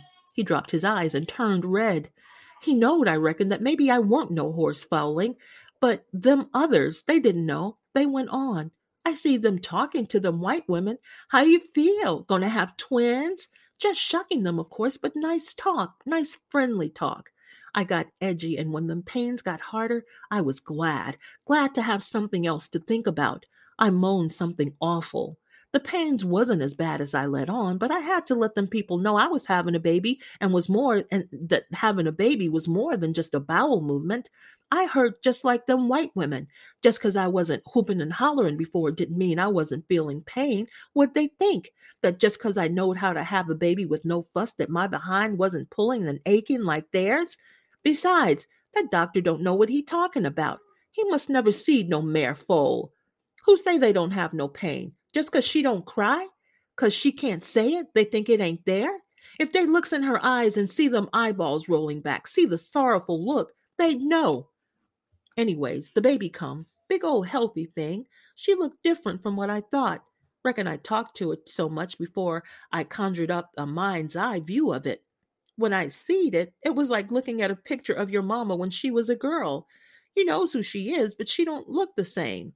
They give her to me for a nursing, and she liked to pull my nipple off right away. She caught on fast. Not like Sammy. He was the hardest child to feed, but Piccola looked like she knowed right off what to do. A right smart baby she was. I used to like to watch her. They makes them greedy sounds, eyes all soft and wet. A cross between a puppy and a dying man. But I knowed she was ugly, head full of pretty hair, but Lord, she was ugly. When Sammy and Piccola were still young, Pauline had to go back to work. She was older now with no time for dreams and movies. It was time to put all of the pieces together, make coherence where before there had been none. The children gave her this need. She herself was no longer a child, so she became, and her process of becoming was like most of ours. She developed a hatred for things that mystified or obstructed her, acquired virtues that were easy to maintain, assigned herself a role in the scheme of things, and harked back to simpler times for gratification. She took on the full responsibility and recognition of breadwinner and returned to church. First, however, she moved out of the two rooms into a spacious first floor of a building that had been built as a store. She came into her own with the women who had despised her by being more moral than they. She avenged herself on Charlie by forcing him to indulge in the weakness she despised. She joined a church where shouting was frowned upon, served on stewardess board number 3, and became a member of Lady Circle number 1. At prayer meetings, she moaned and sighed over Charlie's ways and hoped God would help her keep the children from the sins of the father. She stopped saying children and said childring instead. She let another tooth fall and was outraged by painted ladies who thought only of clothes and men. Holding Charlie as a model of sin and failure, she bore him like a crown of thorns and her children like a cross. It was her good fortune to find a permanent job and the home of a well to do family whose members were affectionate, appreciative, and generous. She looked at their houses, smelled their linen, touched their silk draperies, and loved all of it. The child's pink nightie, the stacks of white pillow slips edged with embroidery, the sheets with top hems picked out with blue cornflowers. She became what is known as an ideal servant, for such a role filled practically all of her needs. She was bathed. When she bathed the little Fisher girl, it was into a porcelain tub with silvery taps running infinite quantities of hot, clear water. She dried her in fluffy white towels and put her in cuddly night clothes. Then she brushed the yellow hair, enjoying the roll and slip of it between her fingers. No zinc tub, no buckets of stove heated water, no flaky, stiff, grayish towels washed in the kitchen sink, dried in the dusty backyard, no tangled black puffs of rough wool to comb. Soon she stopped trying to keep her own house. The things she could afford to buy did not last, had no beauty or style, and were absorbed by the dingy storefront. More and more she neglected her house. She neglected her house, her children, her man. They were like the afterthoughts one has just before sleep, the early morning and late evenings edges of her day, the dark edges that made the daily life with the Fishers lighter, more delicate, more lovely.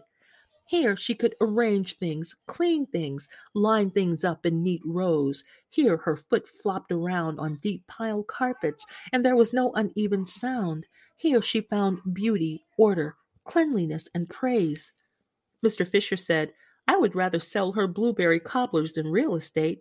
She reigned over cupboards stacked high with food that would not be eaten for weeks, even months. She was queen of canned vegetables bought by the case, special fondants and ribbon candy curled up in tiny silver dishes. The creditors and service people who humiliated her when she went to them on her own behalf respected her, were even intimidated by her when she spoke for the Fishers. She refused beef slightly dark or with edges not properly trimmed. The slightly reeking fish that she accepted for her own family, she would all but throw in the fishman's face if he sent it to the Fisher house. Power, praise, and luxury were hers in this household. They even gave her what she had never had, a nickname, Polly. It was her pleasure to stand in her kitchen at the end of the day and survey her handiwork, knowing there were soap bars by the dozen, bacon by the rasher, and reveling in her shiny pots and pans and polished floors, hearing, We'll never let her go. We could never find anybody like Polly. She will not leave the kitchen until everything is in order. Really, she is an ideal servant. Pauline kept this order, this beauty for herself, a private world, and never introduced it into her storefront or to her children. Them she bent towards respectability, and in so doing taught them fear of being clumsy, fear of being like their father, fear of not being loved by God, fear of madness like Charlie's mother. Into her son she beat a loud desire to run away, and into her daughter she beat a fear of growing up, fear of other people, fear of life. All the meaningfulness of her life was in her work, for her virtues were intact. She was an active churchwoman, did not drink, smoke, or carouse, defended herself mightily against Charlie, rose above him in every way, and felt she was fulfilling a mother's role conscientiously when she pointed out their father's faults to them for having them, or punished them when they showed any slovenliness. No matter how slight, when she worked 12 to 16 hours a day to support them, and the world itself agreed with her. It was only sometimes, and then rarely that she thought about the old days or what her life had turned into. They were musings, idle thoughts, full sometimes of the old dreaminess, but not the kind of thing she cared to dwell on. I started to leave him once, but something came up. Once, after he tried to set the house on fire, I was all set in my mind to go. I can't even remember now what held me. He sure ain't give me much of a life, but it wasn't all bad. Sometimes things wasn't all bad. He used to come easing into bed sometimes, not too drunk. I make out like I'm asleep because it's late and he'd taken $3 out of my pocketbook that morning or something. I hear him breathing, but I don't look around. I can see it in my mind's eye, his black arms thrown behind his head, the muscles like great big peach stones sanded down, with veins running like little swollen rivers down his arms. Without touching him, I be feeling those ridges on the tips of my fingers. I see the palms of his hands calloused to granite, and the long fingers curled up and still. I think about the thick, knotty hair on his chest and the two big swells his breast muscles make. I want to rub my face hard in his chest and feel the hair cut my skin. I know just where the hair growth slacks out, just above his navel, and how it picks up again and spreads out. Maybe he'll shift a little and his leg will touch me, or I feel his flank just graze my behind. I don't move even yet. Then he lift his head, turn over, and put his hand on my waist. If I don't move, he'll move his hand over to pull and knead my stomach, soft and slow like. I still don't move because I don't want him to stop. I want to pretend sleep and have him keep on rubbing my stomach. Then he will lean his head down and bite my tit. Then I don't want him to rub my stomach anymore. I want him to put his hand between my legs. I pretend to wake up and turn to him, but not opening my legs. I want him to open them for me. He does, and I be soft and wet where his fingers are strong and hard. I be softer than I ever been before. All my strength in his hand. My brain curls up like wilted leaves. A funny, empty feeling is in my hands. I want to grab hold of something, so I hold his head. His mouth is under my chin. Then I don't want his hand between my legs no more because I think I'm softening anyway. I stretch my legs open and he is on top of me, too heavy to hold and too light not to. He puts his thing in me, in me. I wrap my feet around his back so he can't get away. His face is next to mine. The bed spring sounds like them crickets used to back home. He puts his fingers in mine and we stretches our arms outwise like Jesus on the cross. I hold on tight. My fingers and my feet hold on tight because everything else is going. I know he wants me to come first, but I can't. Not until he does. Not until I feel him loving me. Just me, sinking into me. Not until I know that my flesh is all that be on his mind. That he couldn't stop if he had to. That he would die rather than take his thing out of me, of me. Not until he has let go of all he has and give it to me. When he does, I feel a power. I be strong. I be pretty. I be young. And then I wait. He shivers and tosses his head. Now I be strong enough, pretty enough, and young enough to let him make me come. I take my fingers out of his and put my hands on his behind. My legs drop back onto the bed. I don't make no noise because the children might hear. I begin to feel those little bits of color floating up in me, deep in me. that streak of green from the June bug light, the purple from the berries trickling along my thighs. Mama's lemonade yellow runs sweet in me. Then I feel like I'm laughing between my legs, and the laughing gets all mixed up with the colors, and I'm afraid I'll come and afraid I won't. But I know I will, and I do. And it be rainbow all inside, and it lasts and lasts and lasts. I want to thank him, but I don't know how, so I pat him like you do a baby. He asks me if I'm all right. I say yes. He gets off me and lies down to sleep. I want to say something, but I don't. I don't want to take my mind off in the rainbow. I should get up and go to the toilet, but I don't. Besides, Charlie is asleep with his leg thrown over me. I can't move and I don't want to. But it can't be like that no more. Most times he's thrashing away inside me before I'm woke and through when I am. The rest of the time I can't even be next to his stinking drunk self. But I don't care about it no more. My Maker will take care of me. I know he will. I know he will. Besides, it don't make no difference about this old earth. There is sure to be a glory. Only thing I miss sometimes is that rainbow. But like I say, I don't recollect it much anymore. When Charlie was 4 days old, his mother wrapped him in two blankets and one newspaper and placed him on a junk heap by the railroad. His great aunt Jemmy, who had seen her niece carrying a bundle out the back door, rescued him. She beat his mother with a razor strap and wouldn't let her near the baby after that. Aunt Jimmy raised Charlie herself, but took delight sometimes in telling him of how she had saved him. He gathered from her that his mother wasn't right in the head, but he never had a chance to find out because she ran away shortly after the razor strap, and no one had heard of her since. Charlie was grateful for having been saved, except sometimes. Sometimes when he watched Aunt Jimmy eating collards with her fingers, sucking her four gold teeth, or smelled her when she wore the asafoetida bag around her neck, or when she made him sleep with her for warmth in winter and he could see her old wrinkled breasts sagging in her nightgown, then he wondered whether it would have just been as well to have died there, down in the rim of a tire under a soft black Georgia sky. He had 4 years of school before he got courage enough to ask his aunt who and where his father was. That Fuller boy, I believe it was, his aunt said. He was hanging around then, but he'd take off pretty quick before you was born. I think he going to make 'em, him and his brother, maybe both. I hear old man Fuller say something about it once. What name he have? Asked Charlie. Fuller, foolish. I mean, what his given name? Oh, she closed her eyes to think and sighed. Can't recollect nothing more. Sam, was it? Yeah, Samuel. No, it wasn't. It was Samson. Samson Fuller. How come you didn't name me Samson? Charlie's voice was low. What for? He wasn't nowhere around when you was born. Your mama didn't name you nothing. The 9 days wasn't up before she throwed you on the junk heap. When I got you, I named you myself on the ninth day. You named after my dead brother, Charles Breedlove, a good man. Ain't no Samson never come to no good end. Charlie didn't ask anything else.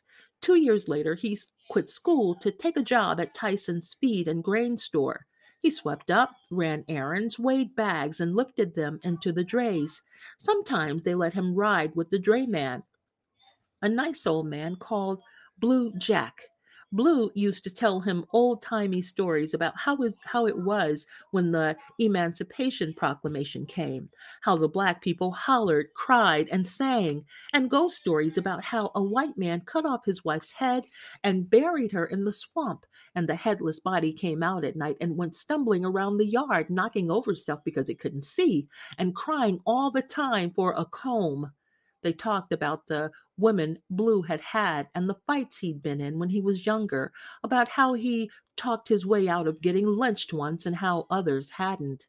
Charlie loved Blue. Long after he was a man, he remembered the good times that they had had. How on a July 4 at a church picnic, a family was about to break open a watermelon. Several children were standing around watching. Blue was hovering about on a periphery of the circle, a faint smile of anticipation softening his face. The father of the family lifted the melon high over his head. His big arms looked taller than the trees to Charlie, and the melon blotted out the sun. Tall, head forward, eyes fastened on a rock, his arms higher than the pines, his head holding a melon bigger than the sun. He paused an instant to get his bearing and secure his aim. Watching the figure etched against the bright blue sky, Charlie felt goose pimples popping along his arms and neck. He wondered if God looked like that. No, God was a nice old white man with long white hair, flowing white beard, and little blue eyes that looked sad when people died and mean when they were bad. It must be the devil who looks like that, holding the world in his hands, ready to dash it to the ground and spill the red guts to niggers so they could eat the sweet, warm insides. If the devil did look like that, Charlie preferred him. He never felt anything thinking about God, but just the idea of the devil excited him, and how the strong black devil was blotting out the sun and getting ready to split open the world. Far away, somebody was playing a mouth organ. The music slithered over the cane fields and into the pine grove. It spiraled along the tree trunks and mixed itself with the pine scent, so Charlie couldn't tell the difference between the sound and the odor that hung about the heads of the people. The man swung the melon down to the edge of a rock. A soft cry of disappointment accompanied the sound of smashed rind. The break was a bad one. The melon was jagged and chunks of rind and red meat scattered on the grass. Blue jumped. "Aw!" he moaned. "There go that heart." His voice was both sad and pleased. Everybody looked to see the big red chunk from the very center of the melon, free of the rind and sparse of seed, who had rolled a little distance from Blue's feet. He stooped to pick it up. Blood red, its planes dull and blunted with sweetness, its edges rigid with juice, too obvious, almost obscene in the joy it promised. "Go ahead, Blue," the father laughed. "You can have it." Blue smiled and walked away. Little children scrambled for the pieces on the ground. Women picked out the seeds for the smallest ones and broke off little bits of the meat for themselves. Blue's eye caught Charlie's. He motioned to him. "Come on, boy. Let's you and me eat the heart." Together, the old man and the boy sat on the grass and shared the heart of the watermelon, the nasty sweet guts of the earth. It was in the spring, a very chilly spring, that Aunt Jimmy died of peach cobbler. She went to a camp meeting that took place after a rainstorm, and the damp wood of the benches was bad for her. For 4 or 5 days afterward, she felt poorly. Friends came to see about her. Some made chamomile tea, others rubbed her with liniment. Miss Alice, her closest friend, read the Bible to her. She was still declining. Advice was prolific, if contradictory. Don't eat no whites of eggs. Drink new milk. Chew on this root. Aunt Jimmy ignored all but Miss Alice's Bible reading. She nodded in drowsy appreciation at the words from First Corinthians droned over her. Sweet amens fell from her lips as she was chastised for all her sins, but her body would not respond. Finally, it was decided to fetch Madeir. Madeir was a quiet woman who lived in a shack near the woods. She was a competent midwife and decisive diagnostician. Few could remember when Medea was not around. And any illness that could not be handled by ordinary means, known cures, intuition, or endurance, the word was always fetch Madeir. When she arrived at Aunt Jimmy's house, Charlie was amazed at the sight of her. He had always pictured her as shriveled and hunched over, for he knew she was very, very old. But Madeir loomed taller than the preacher who accompanied her. She must have been over 6 feet tall. Four big white knots of hair gave power and authority to her soft black face. Standing straight as a poker, she seemed to need her hickory stick not for support, but for communication. She tapped it lightly on the floor as she looked down at Aunt Jimmy's wrinkled face. She stroked the knob with the thumb of her right hand while she ran her left one over Aunt Jimmy's body. The backs of her long fingers she placed on the patient's cheek, then placed her palm on the forehead. She ran her fingers through the sick woman's hair, lightly scratching the scalp and then looking at what the fingernails revealed. She lifted Aunt Jimmy's hand and looked closely at it. Fingernails, black skin, the flesh of the palm she pressed with three fingertips. Later she put her ear on Aunt Jimmy's chest and stomach to listen. At Medira's request, the women pulled the slop jar from under the bed to show the stools. Medira tapped her stick while looking at them. Bury the slop jar and everything in it, she said to the women. To Aunt Jimmy, she said, you done caught cold in your womb. Drink pot liquor and nothing else. Will it pass? Aunt Jimmy asked. Is it all gonna be all right? I reckon. Medea turned and left the room. The preacher put her in his buggy to take her home.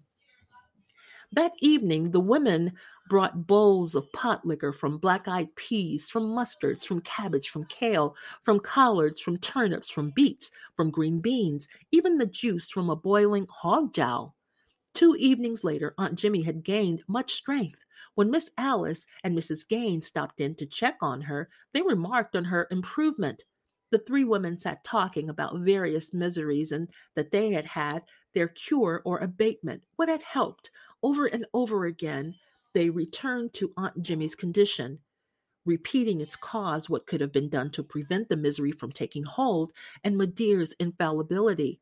Their voices blended into a threnody of nostalgia about pain, rising and falling, complex in harmony, uncertain in pitch, but constant in the recitative of pain. They hugged the memories of illnesses to their bosom.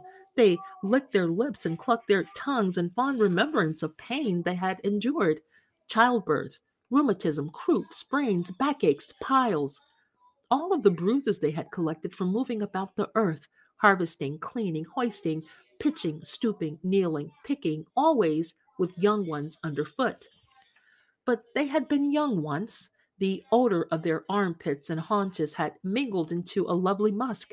Their eyes had been furtive, their lips relaxed, and the delicate turn of their heads on their slim black necks had been nothing like other than a doze. Their laughter had been more touch than sound. Then they had grown, edging into life from the back door, becoming. Everybody in the world was in a position to give them orders. White women said, do this. White children said, give me that. White men said, come here. Black men said, lay down. The only people they did not take orders from were black children and each other. But they took all of that and recreated it in their own image. They ran the houses of white people and knew it. When white men beat their men, they cleaned up the blood and went home to receive abuse from the victim. They beat their children with one hand and stole for them with the other.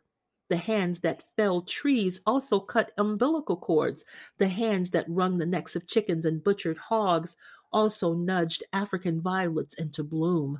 The arms that loaded sheaves, bales, and sacks rocked babies into sleep. They patted biscuits into flaky ovals of innocence and shrouded the dead. They plowed all day and came home to nestle like plums under the limbs of their men. The legs that straddled a mule's back were the same ones that straddled their men's hips, and the difference was all the difference there was. Then they were old, their bodies honed, their odor sour. Squatting in a cane field, stooping in a cotton field, kneeling by a riverbank, they had carried a world on their heads. They had never given over the lives of their own children and tendered their grandchildren. With relief, they wrapped their heads in rags and their breasts in flannel, eased their feet into felt.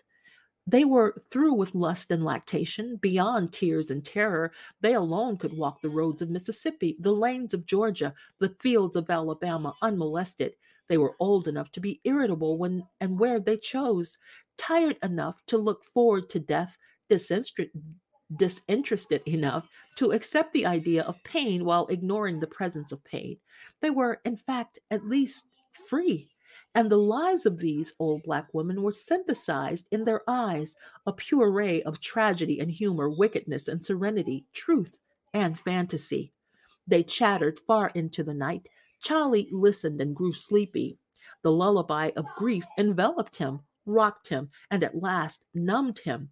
In his sleep, the foul odor of an old woman's stools turned into the healthy smell of horse shit, and the voices of the three women were muted into the pleasant voices of a mouth organ. He was aware in his sleep of being curled up in a chair, his hands tucked between his thighs. In a dream, his penis changed into a long hickory stick, and the hands caressing it were the hands of Medea. On a wet Saturday night, before Aunt Jimmy felt strong enough to get out of bed, Essie Foster brought her a peach cobbler. The old lady ate a piece, and the next morning, when Charlie went to empty the slop jar, she was dead. Her mouth was slackened. Oh, and her hands, those long fingers with a man's hard nails, having done their laying by, could now be dainty on the sheet.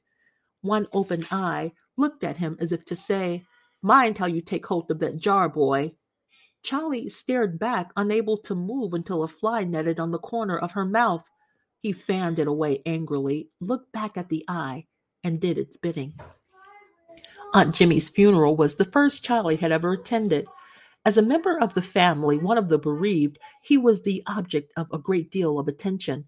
The ladies had cleaned the house, aired everything out, notified everybody, and stitched together what looked like a white wedding dress for Aunt Jimmy, a maiden lady, to wear when she met Jesus. They even produced a dark suit, white shirt, and tie for Charlie. The husband of one of them cut his hair. He was enclosed in fastidious tenderness. Nobody talked to him, that is, they treated him like the child he was, never engaging him in serious conversation, but they anticipated wishes he never had. Meals appeared, hot water for the wooden tub, clothes laid out. At the wake, he was allowed to fall asleep, and arms carried him to bed. On the third day after the death, the day of the funeral, did he have to share the spotlight. Aunt Jimmy's people came from nearby towns and farms. Her brother, O.V., his children and wife, and lots of cousins. But Charlie was still the major figure because he was Jimmy's boy, the last thing she loved, and the one who found her. The solicitude of the women, the head pats of the man pleased Charlie, and the creamy conversations fascinated him. What'd she die from? Essie's pie? Don't say. Uh-huh, she was doing fine. I saw her the very day before. Said she wanted me to bring her some black thread and patch some things up for the boy. I should have known just from her wanting black thread that was a sign. Sure was.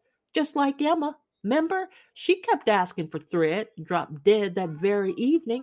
Yeah, well, she was determined to have it, kept on reminding me. I told her I had some to home, but no, she wanted it new. So I sent Lil June to get some at that very morning when she was laying dead. I was just fixing to bring it over, along with a piece of sweetbread. You know how she craved my sweet bread. Sure did. Always bragged on it. She was a good friend to you.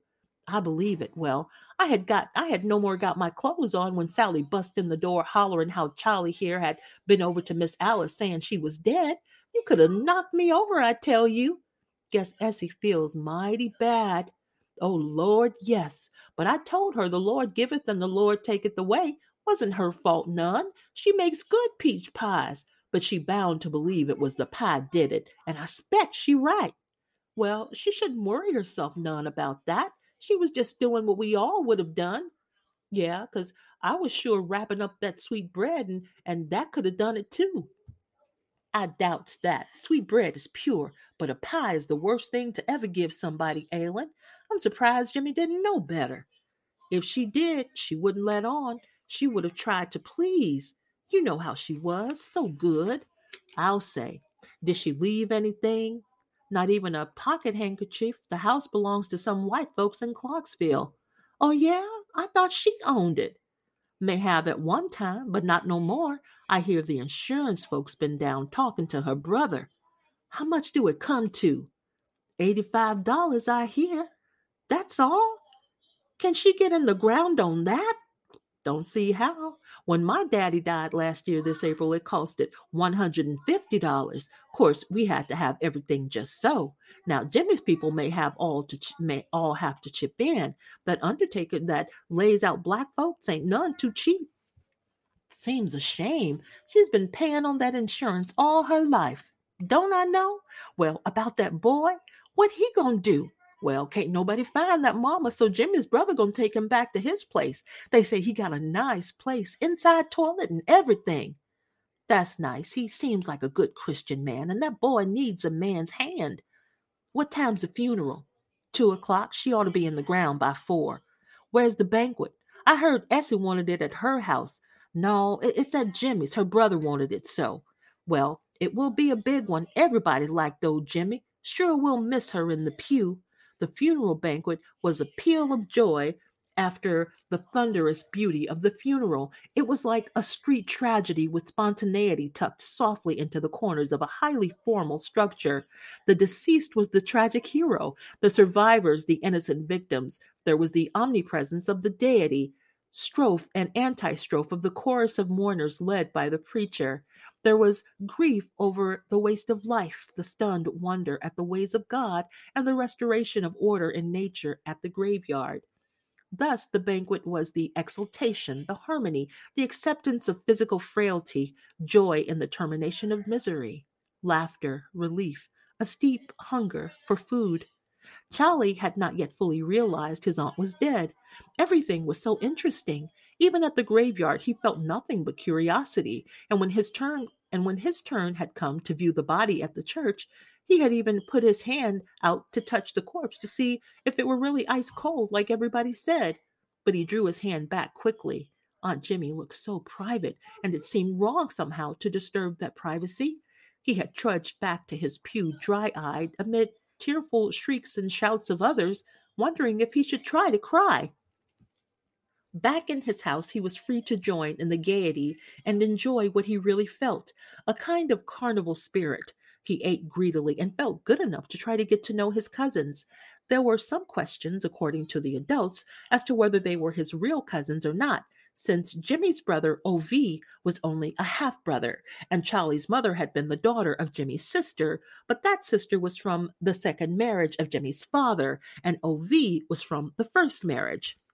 One of these cousins interested Charlie in particular. He was about 15 or 16 years old. Charlie went outside and found the boy standing with some others near the tub where Aunt Jimmy used to boil her clothes. He ventured a tentative, "Hey!" They responded with another. The 15-year-old named Jake offered Charlie a rolled up cigarette. Charlie took it, but when he held the cigarette at arm's length it, and stuck the tip of it into the match flame, instead of putting it in his mouth and drawing on it, they laughed at him. Shamefaced, he threw the cigarette down. He felt it important to do something to reinstate himself with Jake. So when he asked Charlie if he knew any girls, Charlie said, "Sure." All the girls Charlie knew were at the banquet, and he pointed to a cluster of them standing, hanging, draping on the back porch. Darlene, too. Charlie hoped Jake wouldn't pick her. "Let's get some and walk around," said Jake. The two boys sauntered over to the porch. Charlie didn't know how to begin. Jake wrapped his legs around the rickety porch rail and just sat there staring off into space as though he had no interest in them at all. He was letting them look him over and guardedly evaluating them in return. The girls pretended they didn't see the boys and kept on chattering. Soon their talk got sharp. The gentle teasing they had been engaged in with each other changed to bitchiness, a serious kind of making fun. That was Jake's clue. The girls were reacting to him. They had gotten a whiff of his manhood and were shivering for a place in his attention.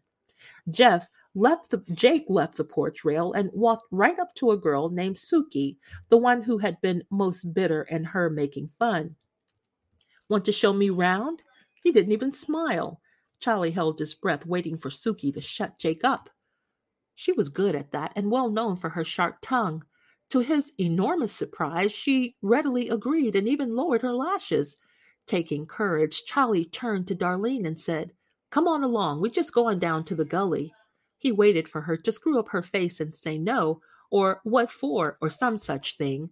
His feelings about her were mostly fear, fear that she would not like him, and fear that she would. His second fear materialized. She smiled and jumped down the three leaning steps to join him. Her eyes were full of compassion, and Charlie remembered that he was the bereaved. "If you want to," she said, "but not too far. Mama said we gotta leave early. It's getting dark." The four of them moved away. Some of the boys had come to the porch and were about to begin that partly hostile, partly indifferent, partly desperate mating dance. Suki, Jake, Darlene, and Charlie walked through several backyards until they came to an open field. They ran across it and came to a dry riverbed lined with green. The object of the walk was a wild vineyard where the muscadine grew. Too new, too tight to have much sugar, they were eaten anyway. None of them wanted, not then, the grape's easy relinquishing of its dark juice. The restraint, the holding off, the promise of sweetness that had yet to unfold, excited them more than full ripeness would have done. At last their teeth were on edge, and the boys diverted themselves by pelting the girls with the grapes. Their slim black boy wrists made G clefs in the air as they executed the tosses. The chase took Charlie and Darlene away from the lip of the gully, and when they paused for breath, Jake and Suki were nowhere in sight. Darlene's white cotton dress was stained with juice. Her big blue hair bow had come undone, and the sundown breeze was picking it up and fluttering about her head. They were out of breath and sank down in the green and purple grass on the edge of the pine woods. Charlie lay on his back, panting, his mouth full of the taste of muscadine, listening to the pine needles rustling loudly in their anticipation of rain. The smell of promised rain, pine, and muscadine made him giddy. The sun had gone and pulled away its shreds of light, turning his head to see where the moon was. Charlie caught sight of Darlene in moonlight behind him. She was huddled into a D, arms encircling drawn up knees on which she rested her head. Charlie could see her bloomers and the muscles of her young thighs. "We'd better get back," he said. "Yeah." She stretched her legs flat on the ground and began to retie her hair ribbon. "Mama gonna whoop me." "No, she ain't." "Uh-huh, she told me I would if I get dirty." "You ain't dirty." "I am too. Look at that." She dropped her hands from the ribbon and smoothed out a place on her dress where the grape stains were heaviest. Charlie felt sorry for her. It was just as much his fault. Suddenly, he realized that Aunt Jimmy was dead, for he missed the fear of being whooped. There was nobody to do it except Uncle Ov, and he was the bereaved too. "Let me," he said. He rose to his knees, facing her, and tried to tie her ribbon. Darlene put her hands under her open shirt and rubbed the damp, tight skin. When he looked at her in surprise, she stopped and laughed. He smiled and continued knotting the bow. She put her hands back under his shirt. Holding still, he said, "How I gonna get this?" She tickled his ribs with her fingertips. He giggled and grabbed his rib cage. They were on top of each other in a moment, the corkscrewing her hands into his clothes. He was returning the play, digging into the neck of her dress and then under her dress. When he got his hands into her bloomer, she suddenly stopped laughing and looked serious. Charlie, frightened, stopped laughing and looked serious. He examined her then with his fingers, and he kissed his face and mouth. Charlie found her muscadine lipped mouth distracting. Darlene released his head, shifting her body, and pulled down her pants. After some trouble with the buttons, Charlie dropped his pants down to his knees. Their bodies began to make sense to him, and it was not as difficult as he had thought it would be. She moaned a little, but the excitement collecting inside him made him close his eyes and regard her moans as no more than pine size over his head. Just as he felt an explosion threaten, Darlene froze and cried out. He thought he had heard her, but when he looked at her face, she was staring wildly at somebody over his shoulder. He jerked around. There stood two white men, one with a spirit lamp, the other with a flashlight. There was no mistake about their being white. He could smell it. Charlie jumped, trying to kneel, stand, and get his pants up all in one motion. The men had long guns. He he he. The snicker was long and the snicker was a long asthmatic cough. The other raised the flashlight all over Charlie and Darlene. "Get on with it, nigger," said the flashlight one. "Sir?" said Charlie, trying to find a buttonhole. "I said, get on with it, and make it good, nigger, make it good." There was no place for Charlie's eyes to go. They slid about furtively, searching for shelter, while his body remained paralyzed. The flashlight man lifted his gun down from his shoulder, and Charlie heard the clop of metal. He dropped back to his knees. Darlene had her head averted, her eyes staring out of the lamplight into the surrounding darkness and looking almost unconcerned, as though they had no part in the drama taking place around them. With a violence born of total helplessness, he pulled her dress up, lowered his trousers and underwear. "He he he!" Darlene put her hands over her face as Charlie began to stimulate what had gone on before. He could do no more than make believe. The flashlight made a moon on his behind. Hee hee hee! Come on, Coon, faster. You ain't doing nothing for her. Charlie, moving faster, looked at Darlene. He hated her. He almost wished he could do it, hard, long, and painfully. He hated her so much. The flashlight wormed its way into his guts and turned the sweet taste of muscadine into rotten, fetid bile. He stared at Darlene's hands covering her face in the moon and lamplight. They looked like baby claws. Hee hee hee! Some dogs howled. That's them. That's them. I know that's old Honey. Yep, said the spirit lamp. Come on. The flashlight turned away, and one of them whistled to Honey. Wait, said the spirit lamp. The coon ain't comed yet. He have to come on his own time. Good luck, coon baby. They crushed the pine needles underfoot. Charlie could hear them whistling for a long time, and then the dog's answer was no longer a howl, but a warm, excited yelp of recognition. Charlie raised himself and in silence buttoned his trousers. Darlene did not move. Charlie wanted to strangle her, but instead he touched her leg with his foot. We got to get, girl. Come on. She reached for her underwear with her eyes closed and could not find them. The two of them padded about in the moonlight for the panties. When she found them, she put them on with the movements of an old woman. They walked away from the pine woods toward the road, he in front, she plopping along behind. It started to rain. That's good, Charlie thought. It will explain away our clothes. When they got back to the house, some 10 or 12 guests were still there. Jake was gone, sulky too. Some people had gone back for more helpings of food, potato pie, ribs. All were engrossed in early night reminiscences about dreams, figures, premonitions. Their stuffed comfort was narcotic and had produced recollections and fabrications and hallucinations. Charlie and Darlene's entrance produced only a mild stir. Y'all sulked, ain't you? Darlene's mother was only vaguely fussy. She had eaten and drunk too much. Her shoes were under her chair, and the side snaps of her dress were opened. Girl, come on in here. Thought I told you. Some of the guests thought they would wait for the rain to slacken. Others who had come in wagons thought they'd best leave now. Charlie went into the little storeroom which had been made into a bedroom for him. 3 infants were sleeping on his cot. He took off his rain and pine-soaked clothes and put on his coveralls. He didn't know where to go. Aunt Jimmy's room was out of the question, and Uncle O.V. and his wife would be using it later anyway. He took a quilt from the trunk, spread it on the floor, and lay down. Somebody was brewing coffee, and he had a sharp craving for it just before falling asleep. The next day was cleaning out day, settling accounts, distributing Aunt Jimmy's goods. Mouths were set in downward crescents, eyes veiled, feet tentative. Charlie floated about aimlessly, doing chores as he was told.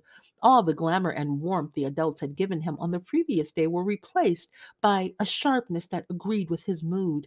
He could think only of the flashlight, the muscadines, and Darlene's hands, and when he was not thinking of them, the vacancy in his head was like the space left by a newly pulled tooth, still conscious of the rottenness that had once filled it. Afraid of running into Darlene, he would not go far from the house, but neither could he endure the atmosphere of his dead aunt's house. The picking through her things, the comments on the condition of her goods, sullen, irritable, he cultivated his hatred of Darlene. Never did he once consider directing his hatred toward the hunters. Such an emotion would have destroyed him. They were big, white, armed men. He was small, black, helpless. His subconscious knew what his conscious mind did not guess, that hating them would have consumed him, burned him up like a piece of soft coal, leaving only flakes of ash and a question mark of smoke. He was in time to discover that hatred of white men, but not now, not in impotence, but later when the hatred could find sweet expression.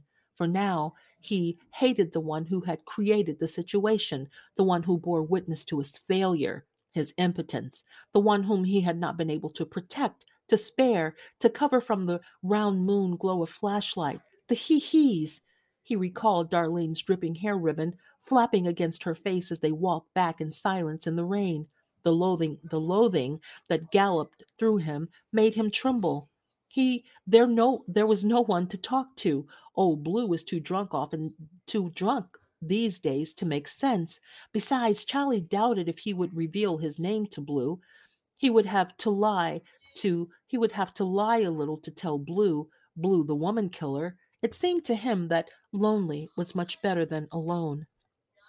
The day Charlie's uncle was ready to leave, when everything was packed, when the quarrels about who gets what had settled down to a sticking gravy on everybody's tongue, Charlie sat on the back porch, waiting. It had occurred to him that Darlene might be pregnant. It was a wildly irrational, completely uninformed idea, but the fear it produced was complete enough. He had to get away, never mind the fact that he was leaving that very day. A town or two away was not far enough, especially since he did not like or trust his uncle, and Darlene's mother could surely find him, and Uncle Ov would turn him over to her. Charlie knew it was wrong to run out on a pregnant girl, and recalled with sympathy that his father had done just that. Now he understood. He knew then what he must do. Find his father. His father would understand, and Jimmy had said he had gone to Macon. With no more thought than a chick leaving its shell, he stepped off the porch. He had gotten a little way when he remembered the treasure.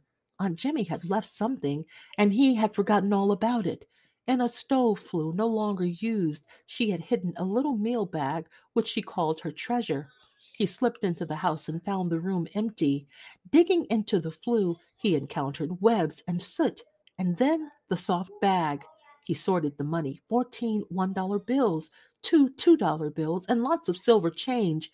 $23 in all. Surely that would be enough to get to Macon.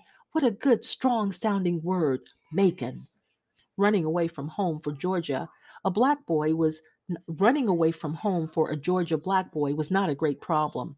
You just sneaked away and started walking. When night came, you slept in a barn if there were no dogs, a cane field, or an empty sawmill. You ate from the ground and bought root beer and licorice and licorice in little country stores. There was always an easy tale of woe to tell inquiring black adults, and whites didn't care unless they were looking for sport. When he was several days away, he could go to the back door of nice houses and tell the black cook or white mistress that he wanted a job weeding, plowing, picking, cleaning, and that he lived nearby. A week or more there, and he could take off.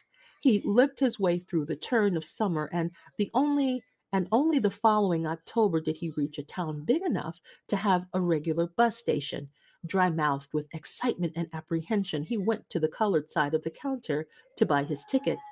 How much to Macon, sir? $11, $5.50 for children under 12. Charlie had $12.04. How old you be? Just on 12, sir, but my mama only give me $10. You just about the biggest 12 I ever seed. Please, sir, I got to get to Macon. My mama's sick. Thought you said your mama give you the $10. That's my play mama. My real mama is in Macon, sir. I reckon I knows a lying nigger when I sees one, but just in case you ain't, just in case one of them mammies is really dying and wants to see her little old smoke before she meets her maker, I gon' do it. Charlie heard nothing. The insults were part of the nuances of life, like lice. He was happier than he had ever remembered being, except that time with Blue and his watermelon. The bus wasn't leaving for 4 hours, and the minutes of those hours struggled like gnats on flypaper, dying, slow, exhausted with the fight to stay alive.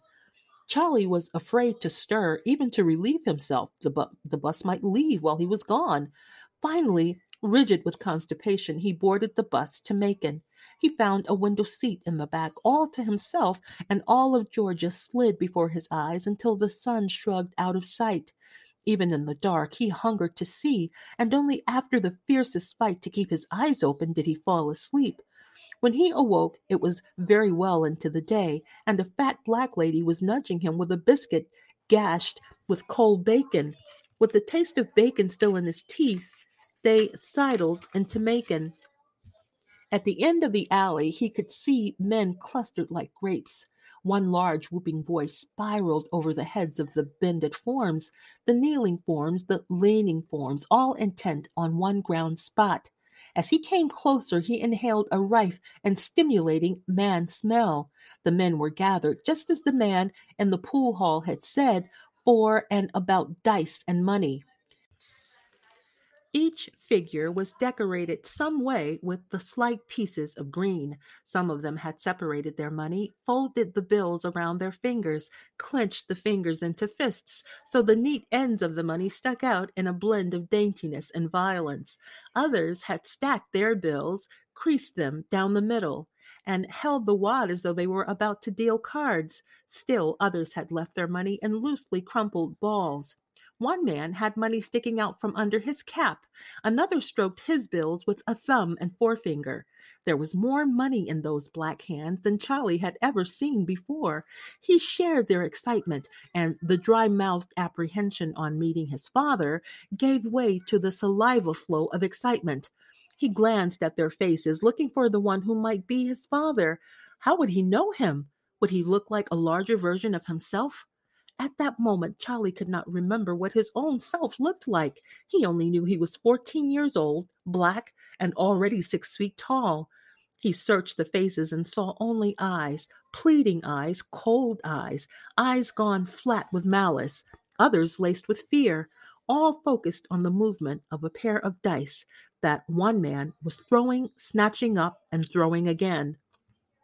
Chanting a litany to which the others responded, rubbing the dice as though they were two hot coals, he whispered to them. Then, with a whoop, the cubes flew from his hand to a chorus of amazements and disappointments. Then the thrower scooped up money, and some shouted, "Take it and crawl, you water dog, you, the best I know." There was some laughter and a noticeable release of tension during which some men exchanged money. Charlie tapped Charlie tapped an old white haired man on the back. "Can you tell me, is Samson Fuller round here somewhere?" Fuller? The name was familiar to the man's tongue. "I don't know. He be somewhere." "There he is, in the brown jacket." The man pointed. A man in a light brown jacket stood at the far end of the group. He was gesturing in a quarrelsome, agitated manner with another man. Both of them had folded their faces in anger. Charlie edged around to where they stood, hardly believing he was at the end of his journey. There was his father, a man like any other man, but there indeed were his eyes, his mouth, his whole head. His shoulders lurked beneath that jacket, his voice, his hands, all real. They existed, really existed somewhere, right here. Charlie had always thought of his father as a giant of a man, so when he was very close, it was with a shock that he discovered that he was taller than his father. In fact, he was staring at a balding spot on his father's head, which he suddenly wanted to stroke. While thus fascinated by the pitiable, clean space hedged around by neglected tufts of wool, the man turned a hard, belligerent face to him. "What you want, boy?" Is you Samson Fuller? Who sent you? Huh? You Melba's boy?" "No, sir, I'm—" Charlie blinked. He could not remember his mother's name. He had never known it. What could he say? Whose boy was he? He couldn't say, "I'm your boy." That sounded disrespectful. The man was impatient. "Something wrong with your head? Who told you to come after me?" "Nobody." Charlie's hands were sweating. The man's eyes frightened him. "I just thought, I mean, I was just wandering around, and my name is Charlie." But Fuller had turned back to the game that was about to begin anew. He bent down to toss a bill on the ground and waited for a throw. When it was gone, he stood up and in a vexed and whiny voice shouted at Charlie, "Tell that bitch she get her money. Now get the fuck out of my face." Charlie was a long time picking his foot up from the ground. He was trying to back up and walk away, only with extreme effort could he get the first muscle to cooperate. When he did, he walked back up the alley out of his shade toward the blazing light of the street. As he emerged into the sun, he felt something in his legs give way. An orange crate with a picture of clasping hands pasted on its side was upended on the sidewalk. Charlie sat down on it. The sun dropped like honey on his head. A horse-drawn fruit wagon went by, its driver singing, "Fresh from the vine, sweet as sugar, red as wine." Noises seemed to increase in volume, the click-clock of the woman's heels, the laughter of idling men in doorways. There was a streetcar somewhere. Charlie sat. He knew if he was very still, he would be all right. But then the trace of pain edged his eyes, and he had to use everything to send it away. If he was very still, he thought, and kept his eyes on one thing, the tears would not come. So he sat in the dripping honey sun, pulling every nerve and muscle into service to stop the fall of water from his eyes. While straining in this way, focusing every urge of energy on his eyes, his bowels suddenly opened up, and before he could realize what he knew, liquid stews were running down his legs. At the mouth of the valley where his father was, on an orange crate, in the sun, on a street full of grown men and women, he had soiled himself like a baby. In a panic, he wondered where should he wait, not moving until nighttime? No, his father would surely emerge and see him and laugh. Oh Lord, he would laugh. Everybody would laugh. There was only one thing to do. Charlie ran down the street, aware only of silence. People's mouths moved, their feet moved. A car jogged by, but with no sound. A door slammed in perfect soundlessness. His own feet made no sound. The air seemed to strangle him, hold him back. He was pushing through a world of invisible pine sap that threatened to smother him. Still he ran, seeing only silent moving things, until he came to the end of buildings, the beginning of open space, and he saw the Akamoji River winding ahead. He scooted down the gravelly slope to a pier jutting out over the hollow water. Following the deepest shadow under the pier, he crouched in it behind one of the posts. He remained knotted there in fetal position, paralyzed, his fists covering his eyes for a long time. No sound, no sight, only darkness and heat, and the press of his knuckles and his eyelids. He even forgot his messed up trousers. Evening came. The dark, the warmth, the quiet enclosed Charlie like the skin and flesh of an elderberry protecting its own seed. Charlie stirred. The ache in his head was all he felt. Soon the bright bits of glass, the events of that afternoon, cut into him. And first he saw only money and black fingers. Then he thought he was sitting on an uncomfortable chair. But when he looked, it turned out to be the head of a man, a head with a bald spot the size of an orange. When finally these bits merged into full memory, Charlie began to smell himself. He stood up and found himself weak, trembling, and dizzy. He leaned for a moment on the pier post, then took off his pants, underwear, socks, and shoes. He rubbed handfuls of dirt on his shoes. Then he crawled to the river's edge. He had to find the water's beginning with his hands, for he could not see it clearly. Slowly, he swirled his clothes in the water and rubbed them until he thought they were clean. Back near his post, he took off his shirt and wrapped it around his waist, then spread his trousers and underwear on the ground. He squatted down and picked at the rotted wood of the pier. Suddenly, he thought of his Aunt Jimmy, her asafoetida bag, her four gold teeth, and the purple rag she wore around her head. With a longing that almost split him open, he thought of her handing him a bit of smoked hock out of her dish. He remembered just how she'd held it, clumsy like, in three fingers with so much affection, no words, just picking up a bit of meat and holding it out to him. And then the tears rushed down his cheeks to make a bouquet under his chin. Three women are leaning out of two windows. They see the long, clean neck of a new young boy and call to him. He goes to where they are. Inside it is dark and warm. They give him lemonade in a mason jar.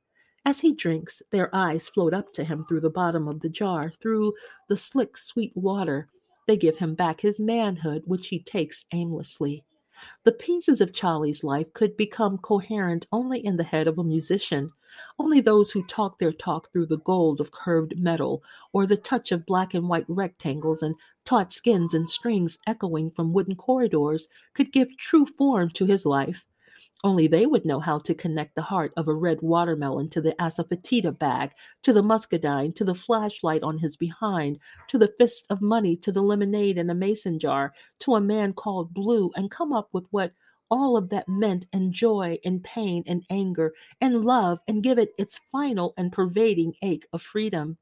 Only a musician would know, without even knowing that he knew, that Charlie was free, dangerously free, free to feel whatever he felt, Fear, guilt, shame, love, grief, pity, free to be tender or violent, or to whistle or to weep, free to sleep in doorways or between the white sheets of a singing woman, free to take a job, free to leave it. He could go to jail and not feel imprisoned, for he had already seen the furtiveness in the eyes of his jailer. Free to say, "No, sir," and smile, for he had already killed 3 white men. Free to take a woman's insults, for his body had already conquered hers. Free even to knock her head, free even to knock her in the head, for he had already cradled that head in his arms. Free to be gentle when she was sick, or mop her floor, for she knew what and where his maleness was. He was free to drink himself into silly helplessness, for he had already been a gandy dancer, done 30 days on a chain gang, and picked a woman's bullet out of the calf of his leg. He was free to live his fantasies and free to even die, and how and when and the how and when of which held no interest for him. In those days, Charlie was truly free, abandoned in a junk heap by his mother, rejected for a crap game by his father. There was nothing more to lose.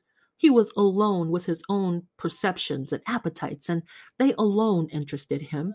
It was in this godlike state that he met Pauline Williams, and it was Pauline, or rather marrying her, that did it for him what the flashlight did not do. The constantness, varietylessness, the sheer weight of sameness drove him to despair and froze his imagination. To be required to sleep with the same woman forever was a curious and unnatural idea to him. To be expected to dredge up enthusiasm for old acts and routine ploys, he wondered at the arrogance of the female. When he had met Pauline in Kentucky, she was hanging over a fence, scratching herself with a broken foot. The neatness, the charm, the joy he awakened in her made him want to nest with her. He had yet to discover what destroyed that desire, but he did not dwell on it. He thought rather of what had happened to the curiosity he used to feel. Nothing interested him now. Not himself, not other people. Only in drink was there some break, some floodlight, and when that closed, there was oblivion. But the aspect of married life that dumbfounded him and rendered him totally dysfunctional was the appearance of children. Having no idea of how to raise children, and having never watched any parent raise himself, he could not even comprehend what such a relationship should be. Had he been interested in the accumulation of things, he could have thought of them as his material heirs. Had he needed to prove himself to some nameless others, he could have wanted them to excel in his own image and for his own sake. Had he not been alone in the world since he was 13, knowing only a dying old woman who he felt responsible for and felt responsible for him, but whose age, sex, and interests were so remote from his own, he might have felt a stable connection between himself and the children. As it was, he reacted to them, and his reactions were based on what he felt at the moment. So it was on a Saturday afternoon, in the thin light of spring, he staggered home, reeling drunk, and saw his daughter in the kitchen. She was washing dishes, her small back hunched over the sink. Charlie saw her dimly and could not tell what he saw or what he felt. Then he became aware that he was uncomfortable. Next, he felt the discomfort dissolve into pleasure. The sequence of his emotions was revulsion, guilt, pity, then love. His revulsion was a reaction to her young, helpless, hopeless presence. Her back hunched that way, her head to one side as though crouching from a permanent and unrelieved blow. Why did she have to look so whipped? She was a child, unburdened. Why wasn't she happy?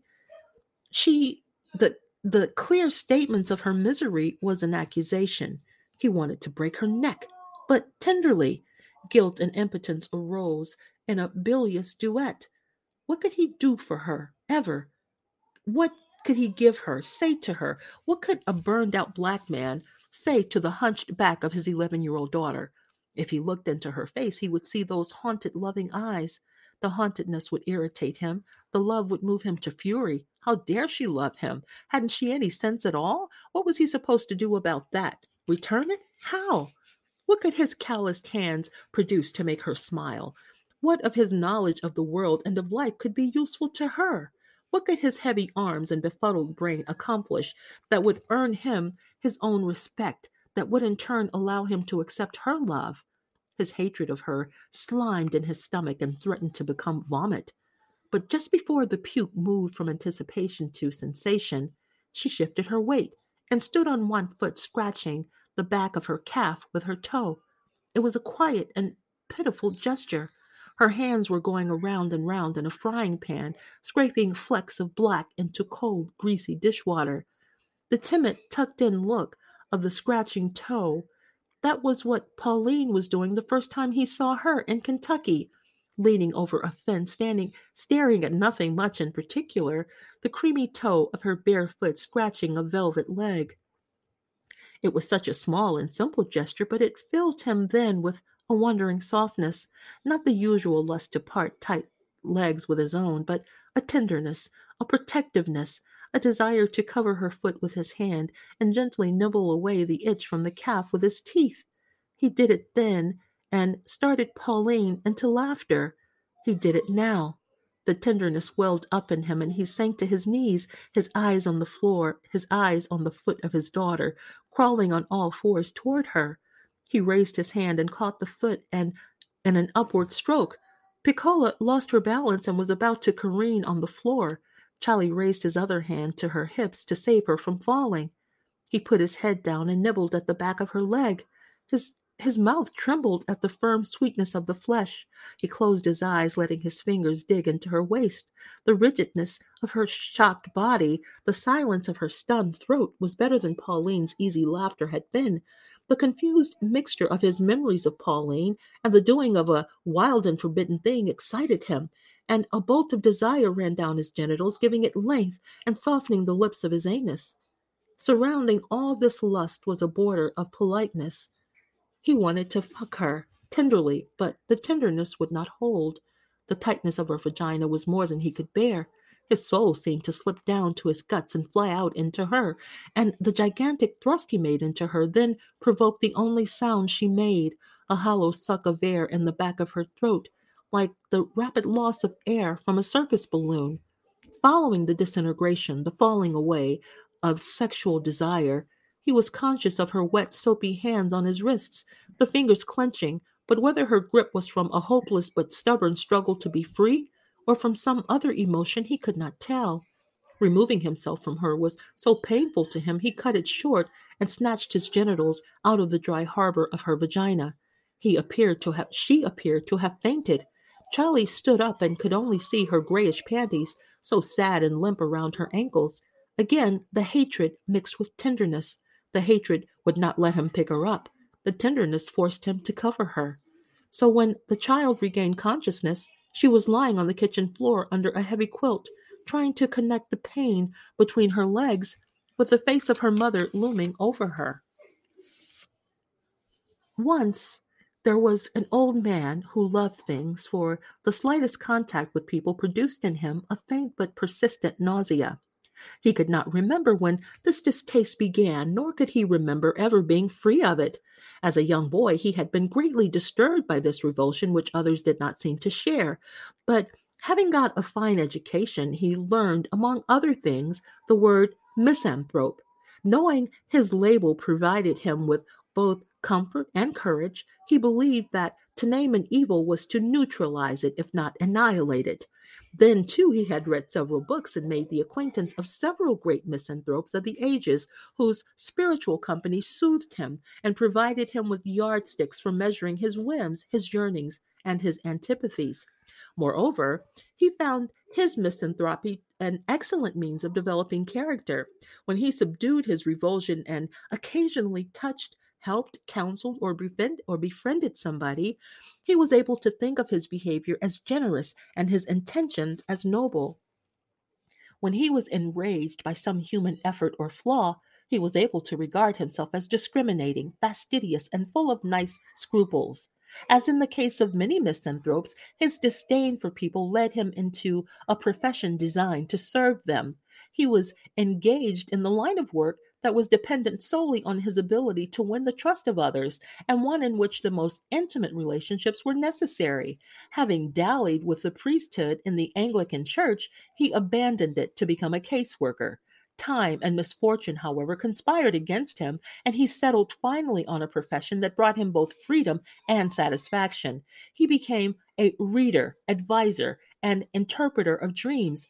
It was a profession that suited him well. His hours were his own. The competition was slight. His clientele was already persuaded and therefore manageable, and he had numerous opportunities to witness human stupidity without sharing it or being compromised by it, and to nurture his fastidiousness by viewing physical decay. Although his income was small, he had no taste for luxury. His expenses in the monastery had solidified his natural asceticism, while it developed his presence for solitude. Celibacy was a haven, silence a shield. All his life he had a fondness for things, not the acquisition of wealth or beautiful objects, but a genuine love of worn objects. A coffee pot that had been his mother's, a welcome mat from the door of a rooming house he once lived in, a quilt from a Salvation Army store counter. It was as though his disdain of human contact had converted itself into a craving for things humans had touched. The residue of the human spirit smeared on inanimate objects was all he could withstand of humanity. To contemplate, for example, evidence of human footsteps on the mat, absorb the smell of the quilt, and wallow in the sweet certainty that many bodies had sweated, slept, dreamed, made love, been ill, and even died under it. Wherever he went, he took along his things and was always searching for others. This thirst for worn things led to casual but habitual experimentations of trash barrels and alleys and wastebaskets in public spaces. All in all, his personality was an arabesque, intricate, symmetrical, balanced, and tightly constructed, except for one flaw. The careful design was marred occasionally by rare but keen sexual cravings. He could have been an active homosexual but lacked the courage. Bestiality did not occur to him, and sodomy was quite out of the question, for he did not experience sustained erections and could not endure the thought of somebody else's. And besides, the one thing that disgusted him more than entering and caressing a woman was caressing and being caressed by a man. In any case, his cravings, although intense, never relished physical contact. He abhorred flesh on flesh. Breath odor overwhelmed him. The sight of dried matter in the corner of an eye, decayed or missing teeth, earwax, blackheads, moles, blisters, skin crusts, all the natural excretions and protections the body was capable of, disquieted him. His attentions, therefore, gradually settled on those humans and bodies who were least offensive, children. And since he was too difficult to confront homosexuality, and since little boys were insulting, scary, and stubborn, he further limited his interest to little girls. They were usually manageable and frequently seductive. His sexuality was anything but lewd. His patronage of little girls smacked of innocence and was associated in his mind with cleanliness. He was what one might call a very clean old man, a cinnamon eyed West Indian with lightly brown skin. Although his given name was printed on the sign in his kitchen window and on the business cards he circulated, he was called by the townspeople Soaphead Church. No one knew where the church part came from. Perhaps somebody's recollection of his days as a guest preacher, those reverends who had been called but who had no flock or coop, and were constantly visiting other churches, sitting on the altar with the host preacher. But everybody knew that but everybody knew what Soaphead meant, the tight curly hair that took on and held a sheen and wave when pomaded with soap lather, a sort of primitive process. He had been reared in a family proud of its academic accomplishments and its mixed blood. In fact, they believed the former was based on the latter. A Sir Whitcomb, some decaying British nobleman, who chose to disintegrate under a sun more easeful than England's, had introduced the white strain into the family in the early 1800s. Being a gentleman by the order of the king, he had done the civilized thing for his mulatto bastard, provided it with £300 sterling, to the great satisfaction of the bastard's mother, who felt that fortune had smiled on her. The bastard, too, was grateful and regarded his life's goal the hoarding of this white strain. He bestowed his favors on a 15-year-old girl of similar parentage. She, Like a good Victorian parody, learned from her husband that all was worth learning to separate herself in body, mind, and spirit from all that suggested Africa, to cultivate the habits, tastes, preferences that her absent father in law and foolish mother in law would have approved. They transferred this Anglophilia to their 6 children and 16 grandchildren, except for an occasional and unaccountable insurgent who chose a restive black. They married up, lightening the family complexion and thinning out the family features. With the confidence born of a conviction of superiority, they performed well at schools. They were industrious, orderly, and energetic, hoping to prove beyond a doubt de Gobineau's hypothesis that all civilizations derive from the white race, that none can exist without its help, and that a society is great and brilliant only so far as it preserves blood of the noble group that created it. Thus, they were seldom overlooked by schoolmasters who recommended promising students for study abroad. The men studied medicine, law, theology, and emerged repeatedly in powerless government offices available to the native population. That they were corrupt in public and private practice, both lecherous and lascivious, was considered their noble right, and thoroughly enjoyed by most of the less gifted population. As the years passed, due to the carelessness of some of the Whitcomb brothers, it became difficult to maintain their whiteness, and some distant and some not so distant relatives married each other. No obviously bad effects were noticed from these ill-advised unions, but one or two old maids or gardener boys marked a weakening of faculties and a disposition toward eccentricity in some of the children, some flaw outside the usual alcoholism and lechery. They blamed the flaw on the intermarriage with the family, however, not on the original genes of the decaying lord. In any case, they were flukes. No more than in any other family, to be sure, but more dangerous because more powerful. One of them was a religious fanatic who founded his own secret sect and fathered 4 sons, one of whom became a schoolmaster known for the precision of his justice and the control in his violence. This schoolmaster married a sweet, indolent, half Chinese girl for whom the fatigue of bearing a son was too much. She died soon after childbirth. Her son, named Elihu Michael Whitcomb, provided the schoolmaster with ample opportunity to work out his theories of education, discipline, and the good life. Little Elihu learned everything he needed to know well, particularly the fine art of self deception. He read regularly but understood selectively, choosing the bits and pieces of other men's ideas that supported whatever predilection he had at the moment. Thus he chose to remember Hamlet's abuse of Ophelia, not the Christ not and not Christ's love of Mary Magdalene, Hamlet's frivolous politics, but not Christ's serious anarchy. He noticed Gibbon's acidity, but not his tolerance, Othello's love for the fair Desdemona, but not Iago's perverted love of Othello. The works he admired most were Dante's. Those he despised most were Dostoevsky's. For all his exposure to the best minds of the Western world, he allowed only the narrowest interpretation to touch him. He responded to his father's controlled violence by developing hard habits and a soft imagination, a hatred of and fascination with any hint of decay or disorder. At 17, however, he met his Beatrice, who was 3 years his senior, a lovely, laughing, big legged girl who worked as a clerk in a Chinese department store, Velma. So strong was her affection and zest for life, she did not eliminate the frail, sickly Elihu from it.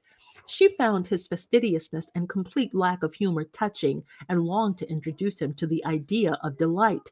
He resisted the introduction, but she married him anyway, only to discover he was suffering from and enjoyed the invincible melancholy. When she feared 2 months into when she pardon me, when she learned 2 months into the marriage how important his melancholy was to him, that he was very interested in altering her joy to a more academic gloom, that he equated lovemaking with communion and the Holy Grail, she simply left. She had not lived by the sea all those years, listened to the wharfmen's songs all that time, to spend her life in the soundless cave of Elihu's mind. He never got over her desertion.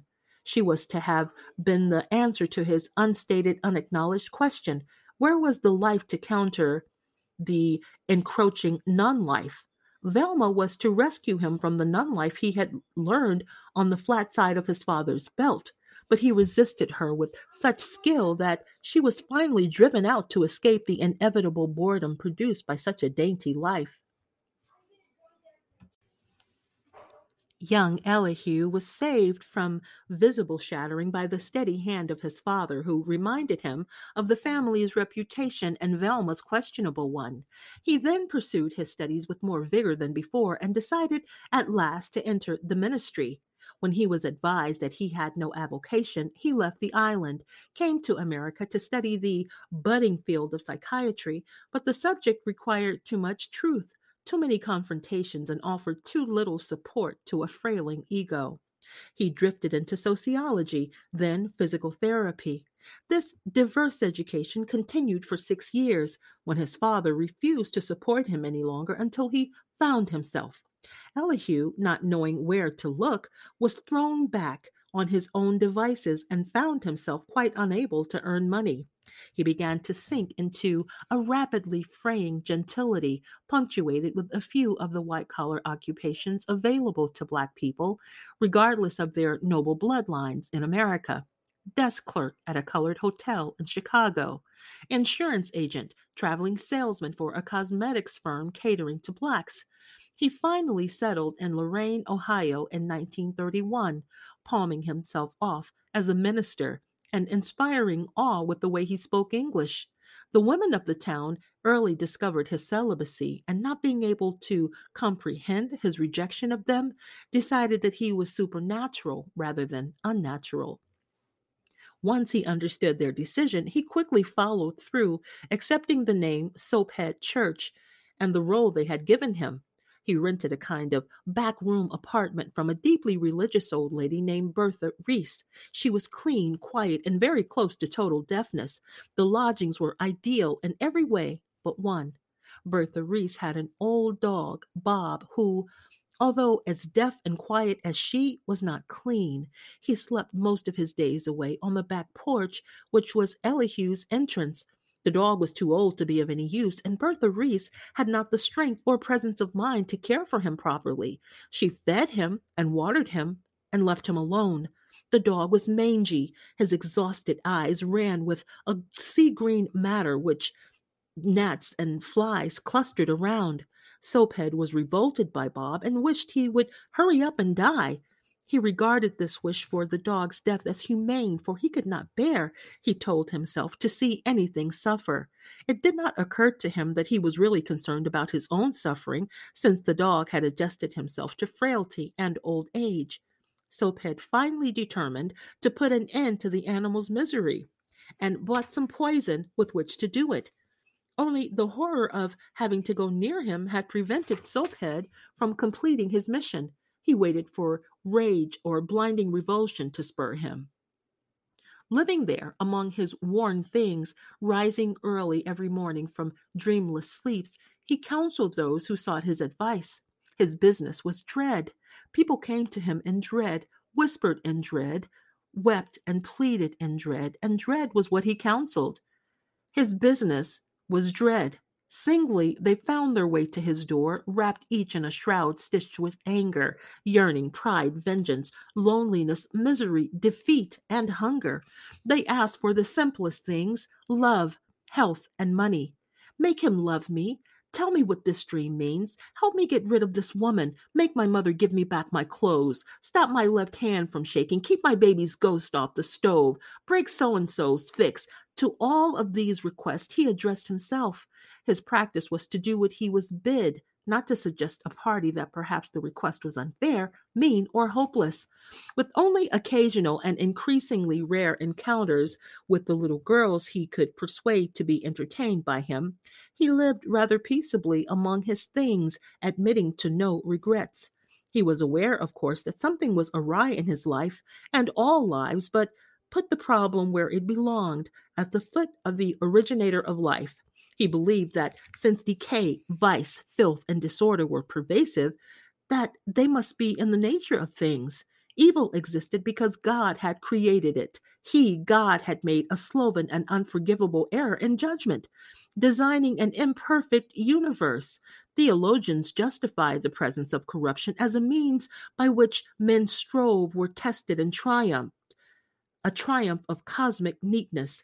But this neatness, the neatness of Dante, was in the orderly sectioning of segregating of all levels of evil and decay. In the world, it was not so. The most exquisite looking lady sat on toilets, and the most dreadful looking had pure and holy yearnings. God had done a poor job, and Soaphead suspected that he himself could not have done better. It was, in fact, a pity that the Maker had not sought his counsel. Soaphead was reflecting once again on those thoughts one late hot afternoon when he heard a tap on his door. Opening it, he saw a little girl, quite unknown to him. She was about 12 or so, he thought, and seemed to him pitifully unattractive. When he asked her what she wanted, she did not answer, but held out to him one of his cards advertising his gifts and services. If you are overcome with trouble and conditions that are not natural, I can remove them. Overcome spells, bad luck, and evil influences. Remember, I am a true spiritualist and psychic reader, born with power, and I will help you. Satisfaction in one visit. During many years of practice, I have brought together many in marriage and reunited many who were separated. If you are unhappy, discouraged, or in distress, I can help you. Does bad luck seem to follow you? Has the one you love changed? I can tell you if the one you love is true or false. If you are sick, I can show you the way to health. I can locate lost and stolen articles. Satisfaction guaranteed. Soaphead Church told her to come in. What can I do for you, my child? She stood there, her hands folded across her stomach, a little protruding pot of tummy. Maybe, can you do it for me? Do what for you? I can't go to school no more, and I thought maybe you could help me. Help you how? Tell me, don't be frightened. My eyes. What about your eyes? I want them blue. Soaphead pursed his lips and let his tongue stroke a gold inlay. He thought it was at once the most fantastic and yet the most logical petition he had ever received. Here was an ugly little girl asking for beauty. A surge of love and understanding swept through him, but was quickly replaced by anger. Anger that he was powerless to help her. Of all the wishes people had brought him, money, love, revenge, this seemed to him the most poignant and the one most deserving of fulfillment. A little black girl who wanted to rise up out of the pit of her blackness and see the world with blue eyes. His outrage grew and felt like power. For the first time, had he really wanted the true and holy power, only the power to make others believe he had it. It seemed so sad, so frivolous, that mere mortality, not judgment, kept him from it. Or did it? With a trembling hand, he made the sign of the cross over her. His flesh crawled in that hot, dim little room of worn things. He was chilled. He was chilled. I can do nothing for you, my child. I am not a magician. I work only through the Lord. He sometimes uses me to help people. All I can do is offer myself to Him as the instrument through which He works. If He wants your wish granted, He will do it. Soaphead walked to the window, his back to the girl. His mind raced, stumbled, and raced again. How to frame the next sentence, how to hang on to the feeling of power. His eye fell on old Bob sleeping on the porch. We must make some offering, that is, some contact with nature. Perhaps some simple creature might be vehicle through which he will speak. Let us see. He knelt down at the window and moved his lips. After what seemed a suitable length of time, he rose and went to the icebox that stood near the window. From it, he removed a small packet wrapped in pinkish butcher paper. From a shelf, he took a small brown bottle and sprinkled some of its contents on the substance inside the paper.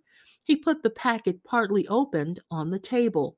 Take this food and give it to the creature sleeping on the porch. Make sure he eats it. It will mark how well he behaves. If nothing happens, you will know that God has refused you. If the animal behaves strangely, your wish will be granted on the day following this one. The girl picked up the packet. The odor of the dark, sticky meat made her want to vomit. She put a hand on her stomach. Courage, courage, my child. These things are not granted to faint hearts. She nodded and swallowed, visibly holding down the vomit. Soaphead opened the door and she stepped over the threshold. Goodbye, God bless, he said, and quickly shut the door. At the window he stood, watching her, his eyebrows pulled together in waves of compassion, his tongue fondling the worn gold in his upper jaw. He saw the girl bending down to the sleeping dog, who, at her touch, opened one liquid eye, matted in the corners with what looked like green glue. She reached out and touched the dog's head, stroking him gently. She placed the meat on the floor of the porch near his nose. The odor roused him. He lifted his head and got up to smell it better. He ate it in 3 or 4 gulps. The girl stroked his head again, and the dog looked up at her with soft triangle eyes. Suddenly he coughed, the cough of a phlegmy old man. He got to his feet. The girl jumped. The dog gagged, his mouth chomping on the air, and promptly fell down. He tried to raise himself, could not, tried again, and half fell down the steps. Choking, stumbling, he moved like a broken toy around the yard. The girl's mouth was open, a little petal of tongue showing. She made a wild, pointless gesture with one hand and then covered her mouth with both hands. She was trying not to vomit. The dog fell again, a spasm jerking his body. Then he was quiet. The girl's hands covering her mouth, she backed away a few feet, then turned, ran out of the yard, and down the walk. Soaphead Church went to the table. He sat down with folded hands, balancing his forehead on the balls of his thumbs. Then he rose and went to a tiny night table with a drawer from which he took paper and a fountain pen. A bottle of ink was on the same shelf that held the poison. With these things, he sat down again at the table, slowly, carefully, relishing his penmanship. He wrote the following letter. Attention to He who greatly ennobled human nature by creating it. Dear God, the purpose of this letter is to familiarize you with facts which have either escaped your notice or which you have chosen to ignore. Once upon a time, I lived greenly and youngish on one of your islands, an island of the archipelago in the South Atlantic between North and South America, enclosing the Caribbean Sea and the Gulf of Mexico, divided into the Greater Antilles, the Lesser Antilles, and the Bahama Islands. Not the Windward or Leeward Island colonies, mark you, but within, of course, the greater of the two Antilles. While the precision of my prose may be at times laborious, it is necessary that I identify myself to you clearly. Now, we in this colony took as our own the most dramatic and most obvious of our white masters' characteristics, which were, of course, their worst. In retaining the identity of our race, we held fast to those characteristics most gratifying to sustain and least troublesome to maintain. Consequently, we were not royal but snobbish, not aristocratic but class conscious. We believed authority was cruelty to our inferiors and education was being at school. We mistook violence for passion, indolence for leisure, and thought recklessness was freedom. We raised our children and reared our crops. We let infants grow and property develop. Our manhood was defined by acquisitions, our womanhood by acquiescence, and the smell of your fruit and the labor of your days were abhorred. This morning, before the little black girl came, I cried for Velma. Oh, not aloud. There is no wind to carry, bear, or even refuse to bear a sound so heavy with regret. But in my silent, alone way, I cried for Velma. You need to know about Velma to understand what I did today. She, Velma, left me the way people leave a hotel room. A hotel room is a place to be when you are doing something else. Of itself, it is of no consequence to one's major scheme.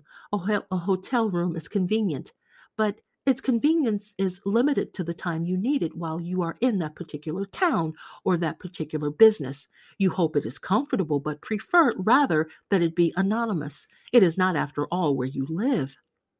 When you no longer need it, you pay a little something for its use, say thank you, sir, and when your business in that town is over, you go away from that room. Does anybody regret leaving a hotel room? Does anybody who has a home, a real home somewhere, want to stay there? Does anybody look back with affection or even disgust at a hotel room when they leave it? You can only love or despise whatever living was done in that room, but the room itself? But you take a souvenir. No, oh, not to remember the room, to remember rather the time and the place of your business, your adventure. What can anyone feel for a hotel room? One doesn't any more feel for a hotel room than one expects a hotel room to feel for its occupant. That heavenly, heavenly Father was how she left me, or rather, she never left me because she was never ever there. You remember, don't you, how and of what we are made? Let me tell you now about the breasts of little girls. I apologize for the inappropriateness. Is that it? The imbalance of loving them at awkward times of day and in awkward places, and the tastelessness of loving those which belong to members of my family. Do I have to apologize for loving strangers? But you too are amiss here, Lord. Why did you allow this to happen? How is it I could lift my eyes from the contemplation of your body and fall deeply into the contemplation of theirs? The buds, the buds on some of these saplings. They were mean, mean and tender, mean little buds resisting the touch, springing like rubber, but aggressive, daring me to touch, commanding me to touch, not a bit shy as you'd suppose. They stuck out at me. Oh, yes, at me. Slender chested, finger chested lassies. Have you ever seen them, Lord? I mean, really seen them. One could not see them and not love them. You who made them must have considered them lovely even as an idea. How much more lovely is the manifestation of that idea? I couldn't, as you must recall, keep my hands and my mouth off them. Salt sweet, like not quite ripe strawberries covered with the light salt sweat of running days and hopping, skipping, jumping hours. The love of them, the touch, taste, and feel of them was not just an easy, luxurious human vice. They were, for me, a thing to do instead of Papa, instead of the cloth, instead of Velma, and I choose not to do without them. But I didn't go into the church. At least I didn't do that. As to what I did do, I told people I knew all about you, that I had received your powers. It was not a complete lie, but it was a complete lie. I admit, I should never have taken their money in exchange for well phrased, well placed, well faced lies. But mark you, I hated it. Not for a moment did I love the lies or the money. But consider the woman who left the hotel room. Consider the green time, the noon time of the archipelago. Consider their hopeful eyes that were outdone only by their hoping breasts. Consider how I needed a comfortable evil to prevent my knowing what I could not bear to know. Consider how I hated and despised the money, and consider, not according to my just deserts, but according to my mercy, the little black girl that came allooning at me today. Tell me, Lord, how could you leave a lass so long, so lone that she could find her way to me? How could you? I weep for you, Lord, and it is because I weep for you that I had to do your work for you. Do you know what she came for? Blue eyes. New blue eyes, she said, like she was buying shoes. I'd like a new pair of blue eyes. She must have asked you for them for a very long time and you hadn't replied. A habit, I could have told her, a long ago habit broken for Job, but no more. She came to me for them. She had one of my cards. Card enclosed. By the way, I added the Mika, Elihu, Micah, Whitcomb, but I am spelled Soaphead, but I am called Soaphead Church. I cannot remember how or why I got that name, but what makes one name more person than another? Is the name the real thing then? And the person only what his name says? Is that why, to the simplest and friendliest of questions, what is your name, put to you by Moses, you would not say, and said instead, I am who I am? Like Popeye? I am what I am? Afraid you weren't you, to give out your name? Afraid they would know the name and then know you? Then they wouldn't fear you? It's quite all right. Don't be vexed. I mean no offense. I understand. I have been a bad man too, and an unhappy man too. But someday I will die. I was always so kind. Why do I have to die? The little girls, the little girls are the only things I'll miss. Do you know that when I touched their sturdy little tits and bit them just a little, I felt I was being friendly? I didn't want to kiss their mouths or sleep in bed with them or take their child bride for my own. Playful, I felt, and friendly, not like the newspapers said, not like the people whispered, and they didn't mind at all. Not at all. Remember how so many of them came back? No one would even try to understand that. If I'd been hurting them, would they have come back? Two of them, Doreen and Sugar Babe, they'd come together. I gave them mints, money, and they'd eat ice cream with their legs open while I played with them. It was like a party, and there wasn't nastiness, and there wasn't any filth, and there wasn't any odor, and there wasn't any groaning, just the light white laughter of little girls and me. And there wasn't any look, any funny look, any long, funny Velma look afterward. No look that makes you feel dirty afterward, that makes you want to die. With little girls, it is all clean and good and friendly. You have to understand that, Lord. You said, suffer little children to come unto me and harm them not. Did you forget? Did you forget about the children? Yes, you forgot. You let them go wanting, sit on road shoulders, crying next to their dead mothers. I've seen them charred, lame, halt. You forgot, Lord. You forgot how and when to be God.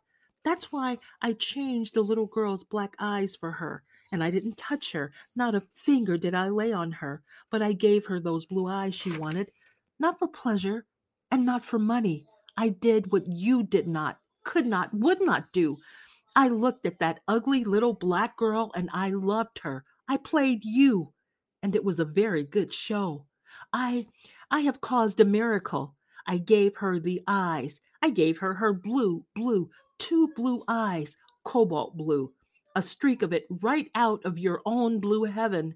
No one else will see her blue eyes, but she will, and she will live happily ever after. I have found it meet and right so to do. Now you are jealous. You are jealous of me. You see, I too have created, not aboriginally like you, but creation is a heady wine more for the taster than the brewer.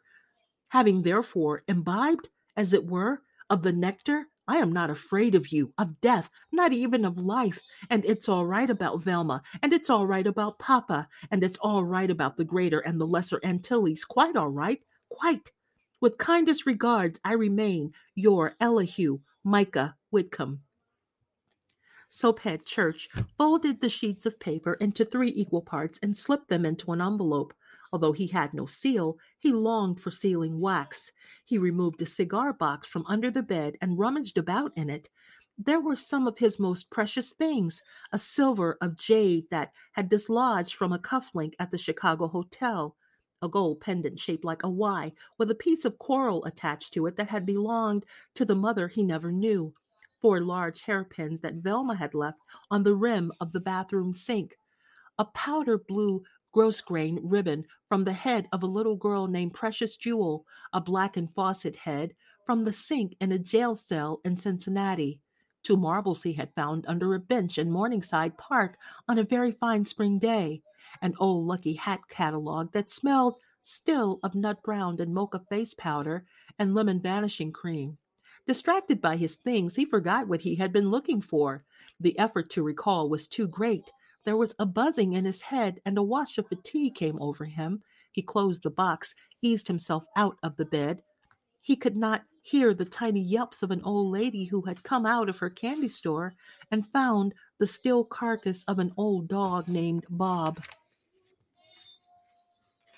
Summer.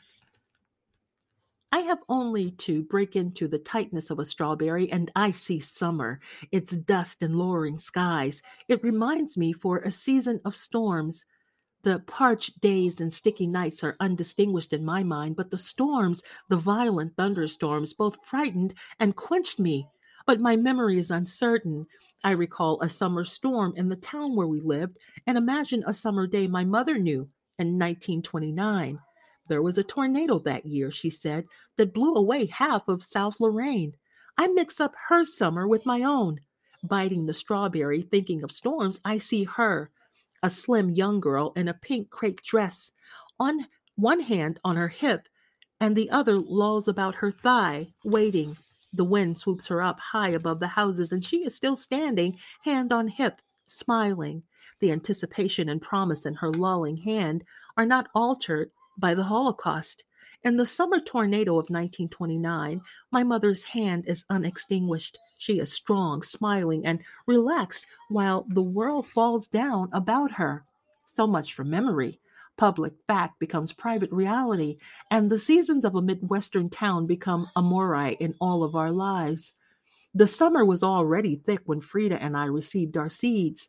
We had waited since April for the magic package containing the packets and packets of seeds we were to sell for 5 cents each, which would entitle us to a new bicycle. We believed it and spent a major part of every day trooping out about the town selling them. Although Mama had restricted us to the homes of people she knew or the neighborhood similar to us, we knocked on all doors and floated in and out of every house that opened to us. 12-room houses that sheltered half as many families, smelling of grease and urine. Tiny wooden 4-room houses tucked into bushes near railroad tracks. The up over places, apartments, up over fish markets, butcher shops, furniture stores, saloons, restaurants, tidy brick houses with flowered carpets and glass bowls with fluted edges. During that summer of the seed selling, we thought about the money, thought about the seeds, and listened with only half an ear to what people were saying. In the houses of people who knew us, we were asked to come in and sit, given cold water or lemonade, and while we sat there being refreshed, the people continued their conversations or went about their chores. Little by little, we began to piece a story together, a secret, awful, terrible story. And it was only after 2 or 3 vaguely overheard conversations that we realized that the story was about Piccola. Properly placed, the fragments of talk ran like this. Did you hear about that girl? What, pregnant? Yes, but guess who? Who? I don't know all these little boys. That's just it. It ain't no little boy. They say it's Charlie. Charlie? Her daddy? Uh huh. Lord have mercy, that dirty nigger. Remember that time he tried to burn them up? I knew he was crazy for sure then. What's she gonna do? The mama. Keep on like she been, I reckon. He taking off. Country ain't gonna let her keep that baby, is they? Don't know. None of them breed love seem right anyhow. That boy is off somewhere every minute, and the girl was always foolish. Don't nobody know nothing about them anyway. Where do they come from? Or nothing. Don't seem to have no people. What you reckon made him do a thing like that? Beats me. Just nasty. Well, they ought to take her out of school. Ought to. She carries some of the blame. Oh, come on. She ain't but 12 or so. Yeah, but you never know. How come she didn't fight him? Maybe she did. Yeah, you never know. Well, it probably won't live. They say the way her mama beat her, she lucky to be alive herself. She be lucky if she don't live. Bound to be the ugliest thing walking. Can't help but be. Ought to be a law. Two ugly people doubling up like that to make more ugly. Be better off in the ground. Well, I wouldn't worry none. It'd be a miracle if it lived. Our astonishment was short lived, for it gave way to a curious kind of defensive shame. We were embarrassed for Piccola, hurt for her, and finally we just felt sorry for her. Our sorrow drove out all thoughts of the new bicycle, and I believe our sorrow was more intense because nobody else seemed to share it. They were disgusted, amused, shocked, outraged, or even excited by the story. But we listened for the one who would say, poor little girl or poor baby. But there was only head wagging where those words should have been. We looked for eyes creased with concern, but saw only veils. I thought about the baby that everybody wanted dead and saw it very clearly. It was in a dark, wet place, its head covered with great O's of wool, the black face holding, like Nichols' two clean black eyes, the flared nose, kissing thick lips, and the living, breathing silk black skin. No synthetic yellow bangs suspended over marble blue eyes, no pinched nose and bowline mouth. More strongly than my fondness for Piccola, I felt a need for someone to want the baby to live, just to counteract the universal love of white baby dolls, Shirley Temples and Maureen Peels. And Frida must have felt the same thing. We did not think of the fact that Piccola was not married.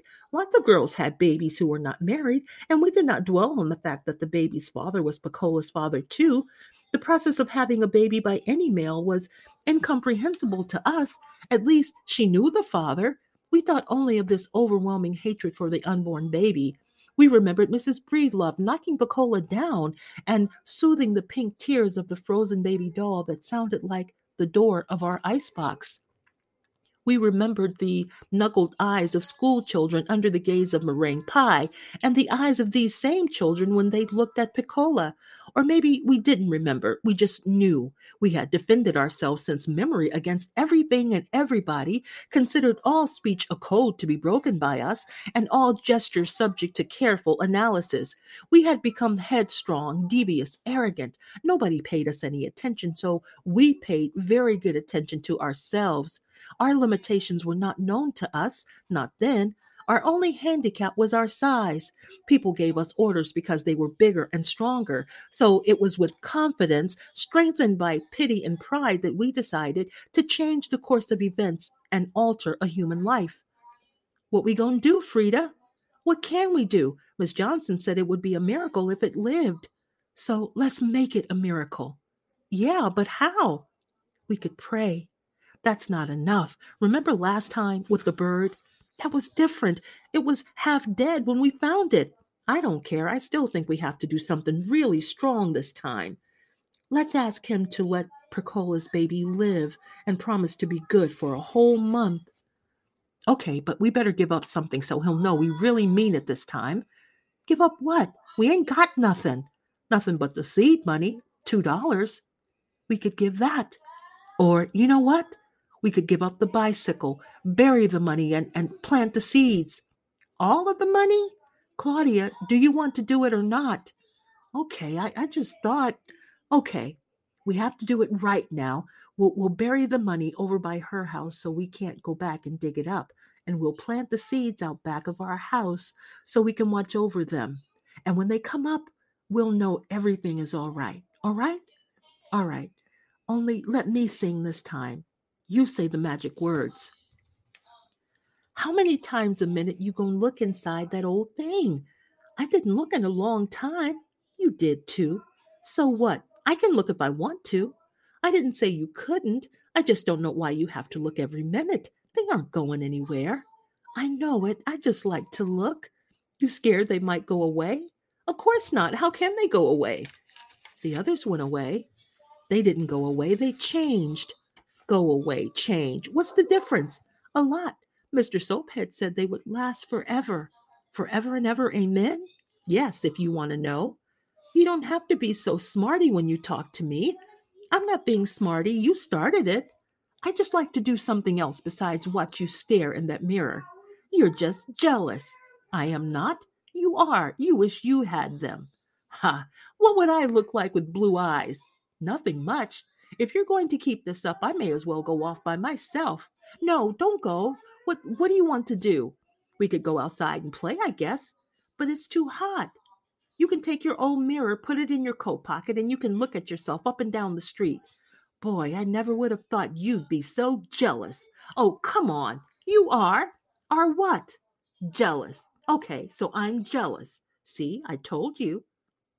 Are they really nice? Yes, very nice. Just very nice?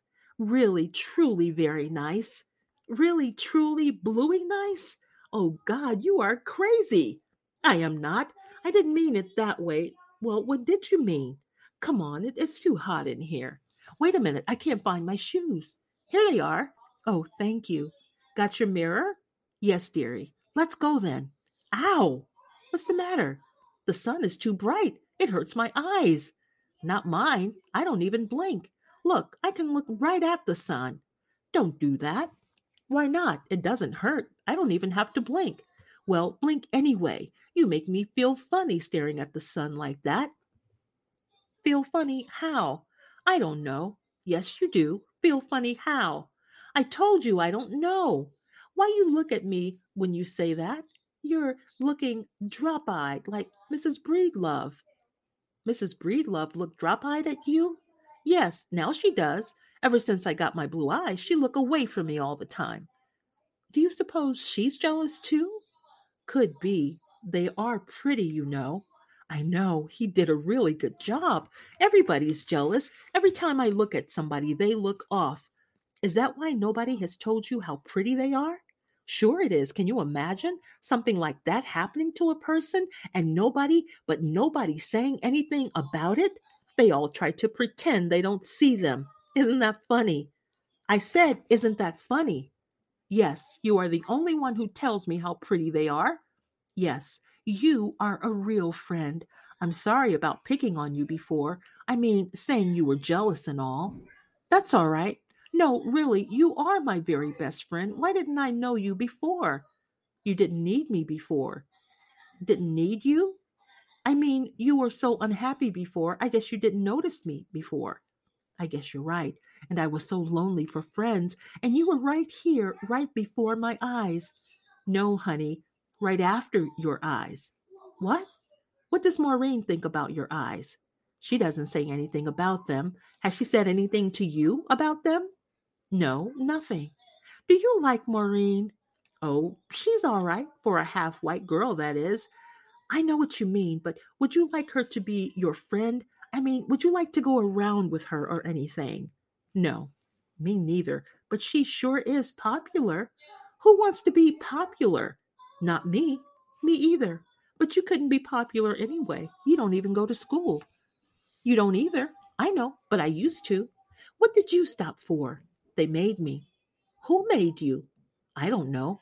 After that first day at school when I had my blue eyes, well, the next day they had Mrs. Breedlove come out. Now I don't go anymore, but I don't care. You don't? No, I don't. They're just prejudiced, that's all. Yes, they sure are prejudiced. Just because I got blue eyes, bluer than theirs, they're prejudiced. That's right. They are bluer, aren't they? Oh, yes, much bluer.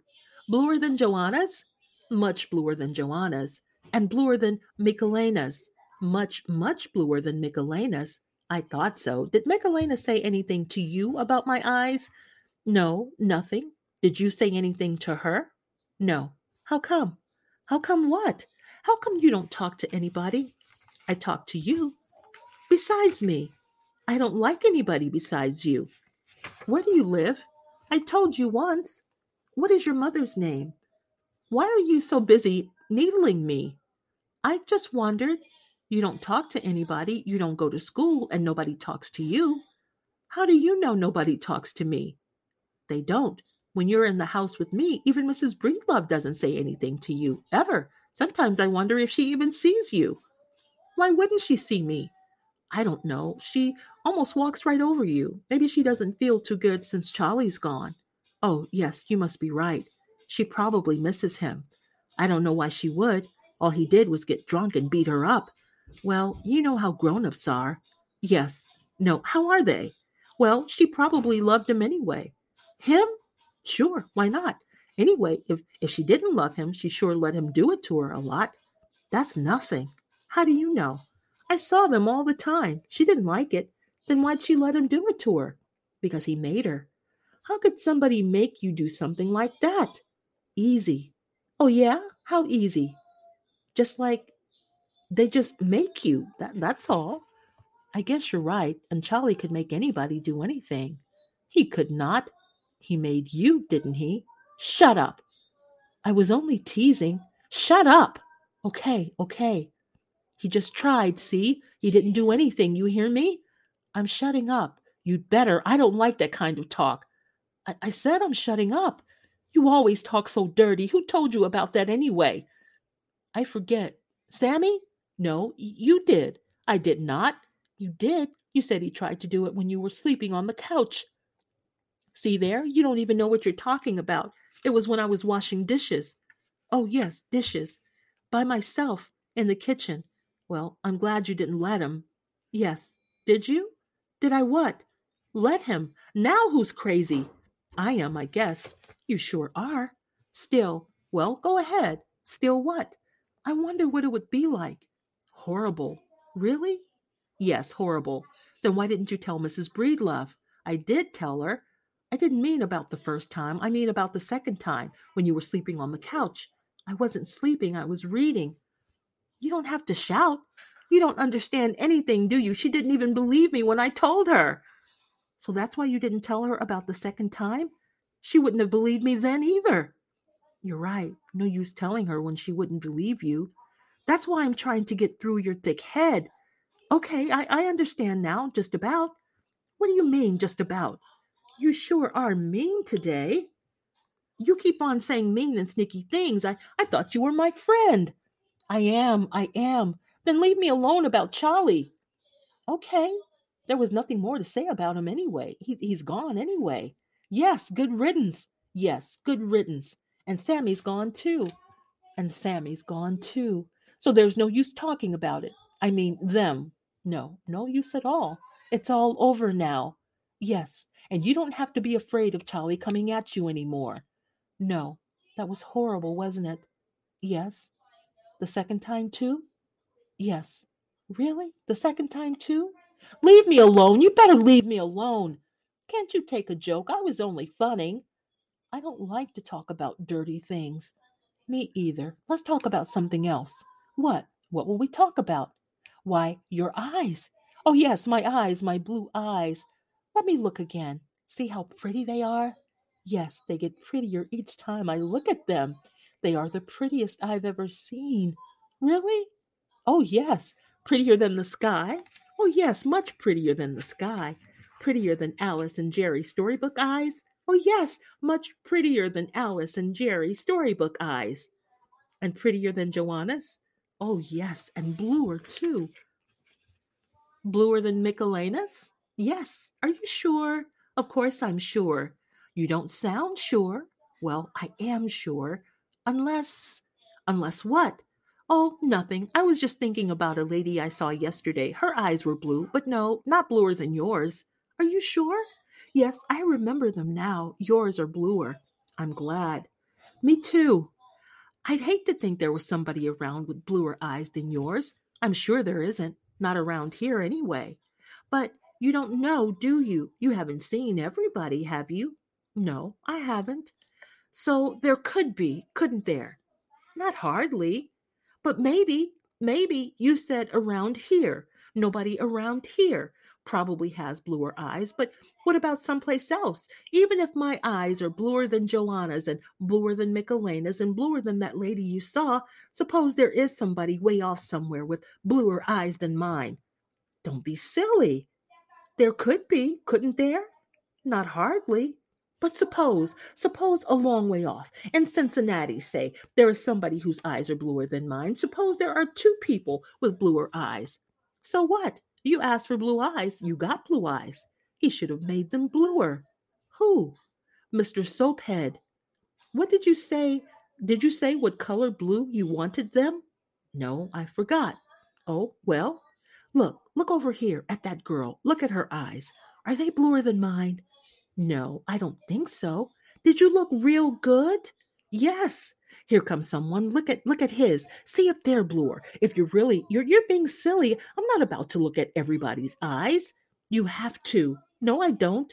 Please. If there is somebody with bluer eyes than mine, then maybe there is somebody with the bluest eyes in the whole world. That's just too bad, isn't it? Please help me look. No. But suppose my eyes aren't blue enough. Blue enough for what?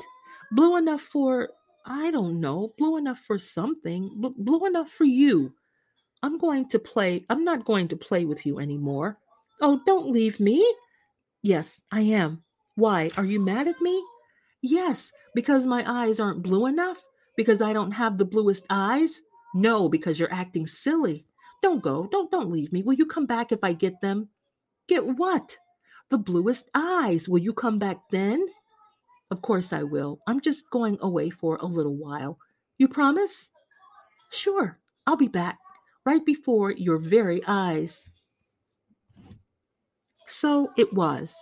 A little black girl yearns for the blue eyes of a little white girl, and the horror at the heart of her yearning is exceeded only by the evil of fulfillment. We saw her sometimes, Frida and I, after that baby came too soon and died. After the gossip and the slow wagging of heads, she was so sad to see. Grown people looked away. Children, those who were not frightened by her, laughed outright. The damage was done. She spent her days, her tendril sap green days, walking up and down, her legs jerking to the beat of a drummer so distant only she could hear. Elbows bent, hands on shoulders, she flailed her arms like a bird in an eternal, grotesquely futile effort to fly, beating the air, a winged but grounded bird, intent on the blue void it could not reach, could not even see, but which filled the valleys of the mind. We tried to see her without looking at her, and never went near, not because she was absurd or repulsive, or because we were frightened, but because we had failed her. Our flowers never grew. I was convinced that Frida was right, that I had planted them too deeply. How could I have been so sloven? So we avoided Percola Breedlove forever, and the years folded up like pocket handkerchiefs. Sammy left town long ago. Charlie died in the workhouse. Mrs. Breedlove still does housework, and Pecola is somewhere in that little brown house, she and her mother moved to on the edge of town, where you can see her even now once in a while. The bird like gestures are worn away to mere picking and plucking her way between the tire rims and the sunflowers, between Coke bottles and milkweed, among all the waste and beauty of the world, which is what she herself was, all of our waste, which we dumped on her and which she absorbed, and all of our beauty, which was hers first and which she gave to us. All of us, all who knew her, felt so wholesome after we cleansed ourselves on her. We were so beautiful when we stood astride her ugliness. Her simplicity decorated us. Her guilt sanctified us. Her pain made us glow with health. Her awkwardness made us think we had a sense of humor. Her articulateness made us believe we were eloquent. Her poverty kept us generous. Even her waking dreams we used to silence our own nightmares. And she let us, and thereby deserved our contempt. We honed our egos on her, padded our characters with her frailty, and yawned in the fantasy of our strength. And fantasy it was, for we were not strong, only aggressive. We were not free, merely licensed, and we were not compassionate. We were polite, not good, but well behaved. We courted death in order to call ourselves brave. We hid like thieves from life. We substituted good grammar for intellect. We switched habits to simulate maturity. We arranged lies and called it truth, seeing in the new pattern of an old idea the revelation of the word. She, however, never stepped over into madness, a madness which protected her from us simply because it bored us in the end. Oh, some of us loved her, the Maginot Line, and Charlie loved her. I'm sure he did. He, at any rate, was the one who loved her enough to touch her, envelop her, give something of himself to her. But his touch was fatal, and the something he gave her filled the matrix of the agony with death. Love is never any better than the lover. Wicked people love wickedly. Violent people love violently. Weak people love weakly. Stupid people love stupidly. But the love of a free man is never safe. There is no gift for the beloved. The lover alone possesses his gift of love. The loved one is shorn, neutralized, frozen in the glare of her lover's inward eye. And now, when I see her searching the garbage, for what? The thing we assassinated? I talk about how I did not plant the seeds too deeply, how it was the fault of the earth, the land of our town. I even think now that the land of the entire country was hostile to marigolds that year. The soil is bad for certain kinds of flowers. Certain seeds it will not nurture, certain fruit it will not bear. And when the land kills of its own volition, we acquiesce and say the victim has no right to live. We are wrong, of course, but it doesn't matter. It's too late. At least on the edge of my town, among the garbage and the sunflowers of my town, it's much, much, much too late. And that brings me to the conclusion of Toni Morrison's The Bluest Eye. Thank you so much for listening here at Carla Reads the Classics. As always, I welcome your questions, your comments, and suggestions at carlareadstheclassics@gmail.com. And please feel free to interact with the Q&A section under the episode description. I ask you to also pardon my reading flubs. I'm not a reading professional or anything like that. I'm just a woman who enjoys reading. So I hope you were able to enjoy the reading despite the few reading flubs you heard. Thank you again for listening here at Carla Reads the Classics. Until next time.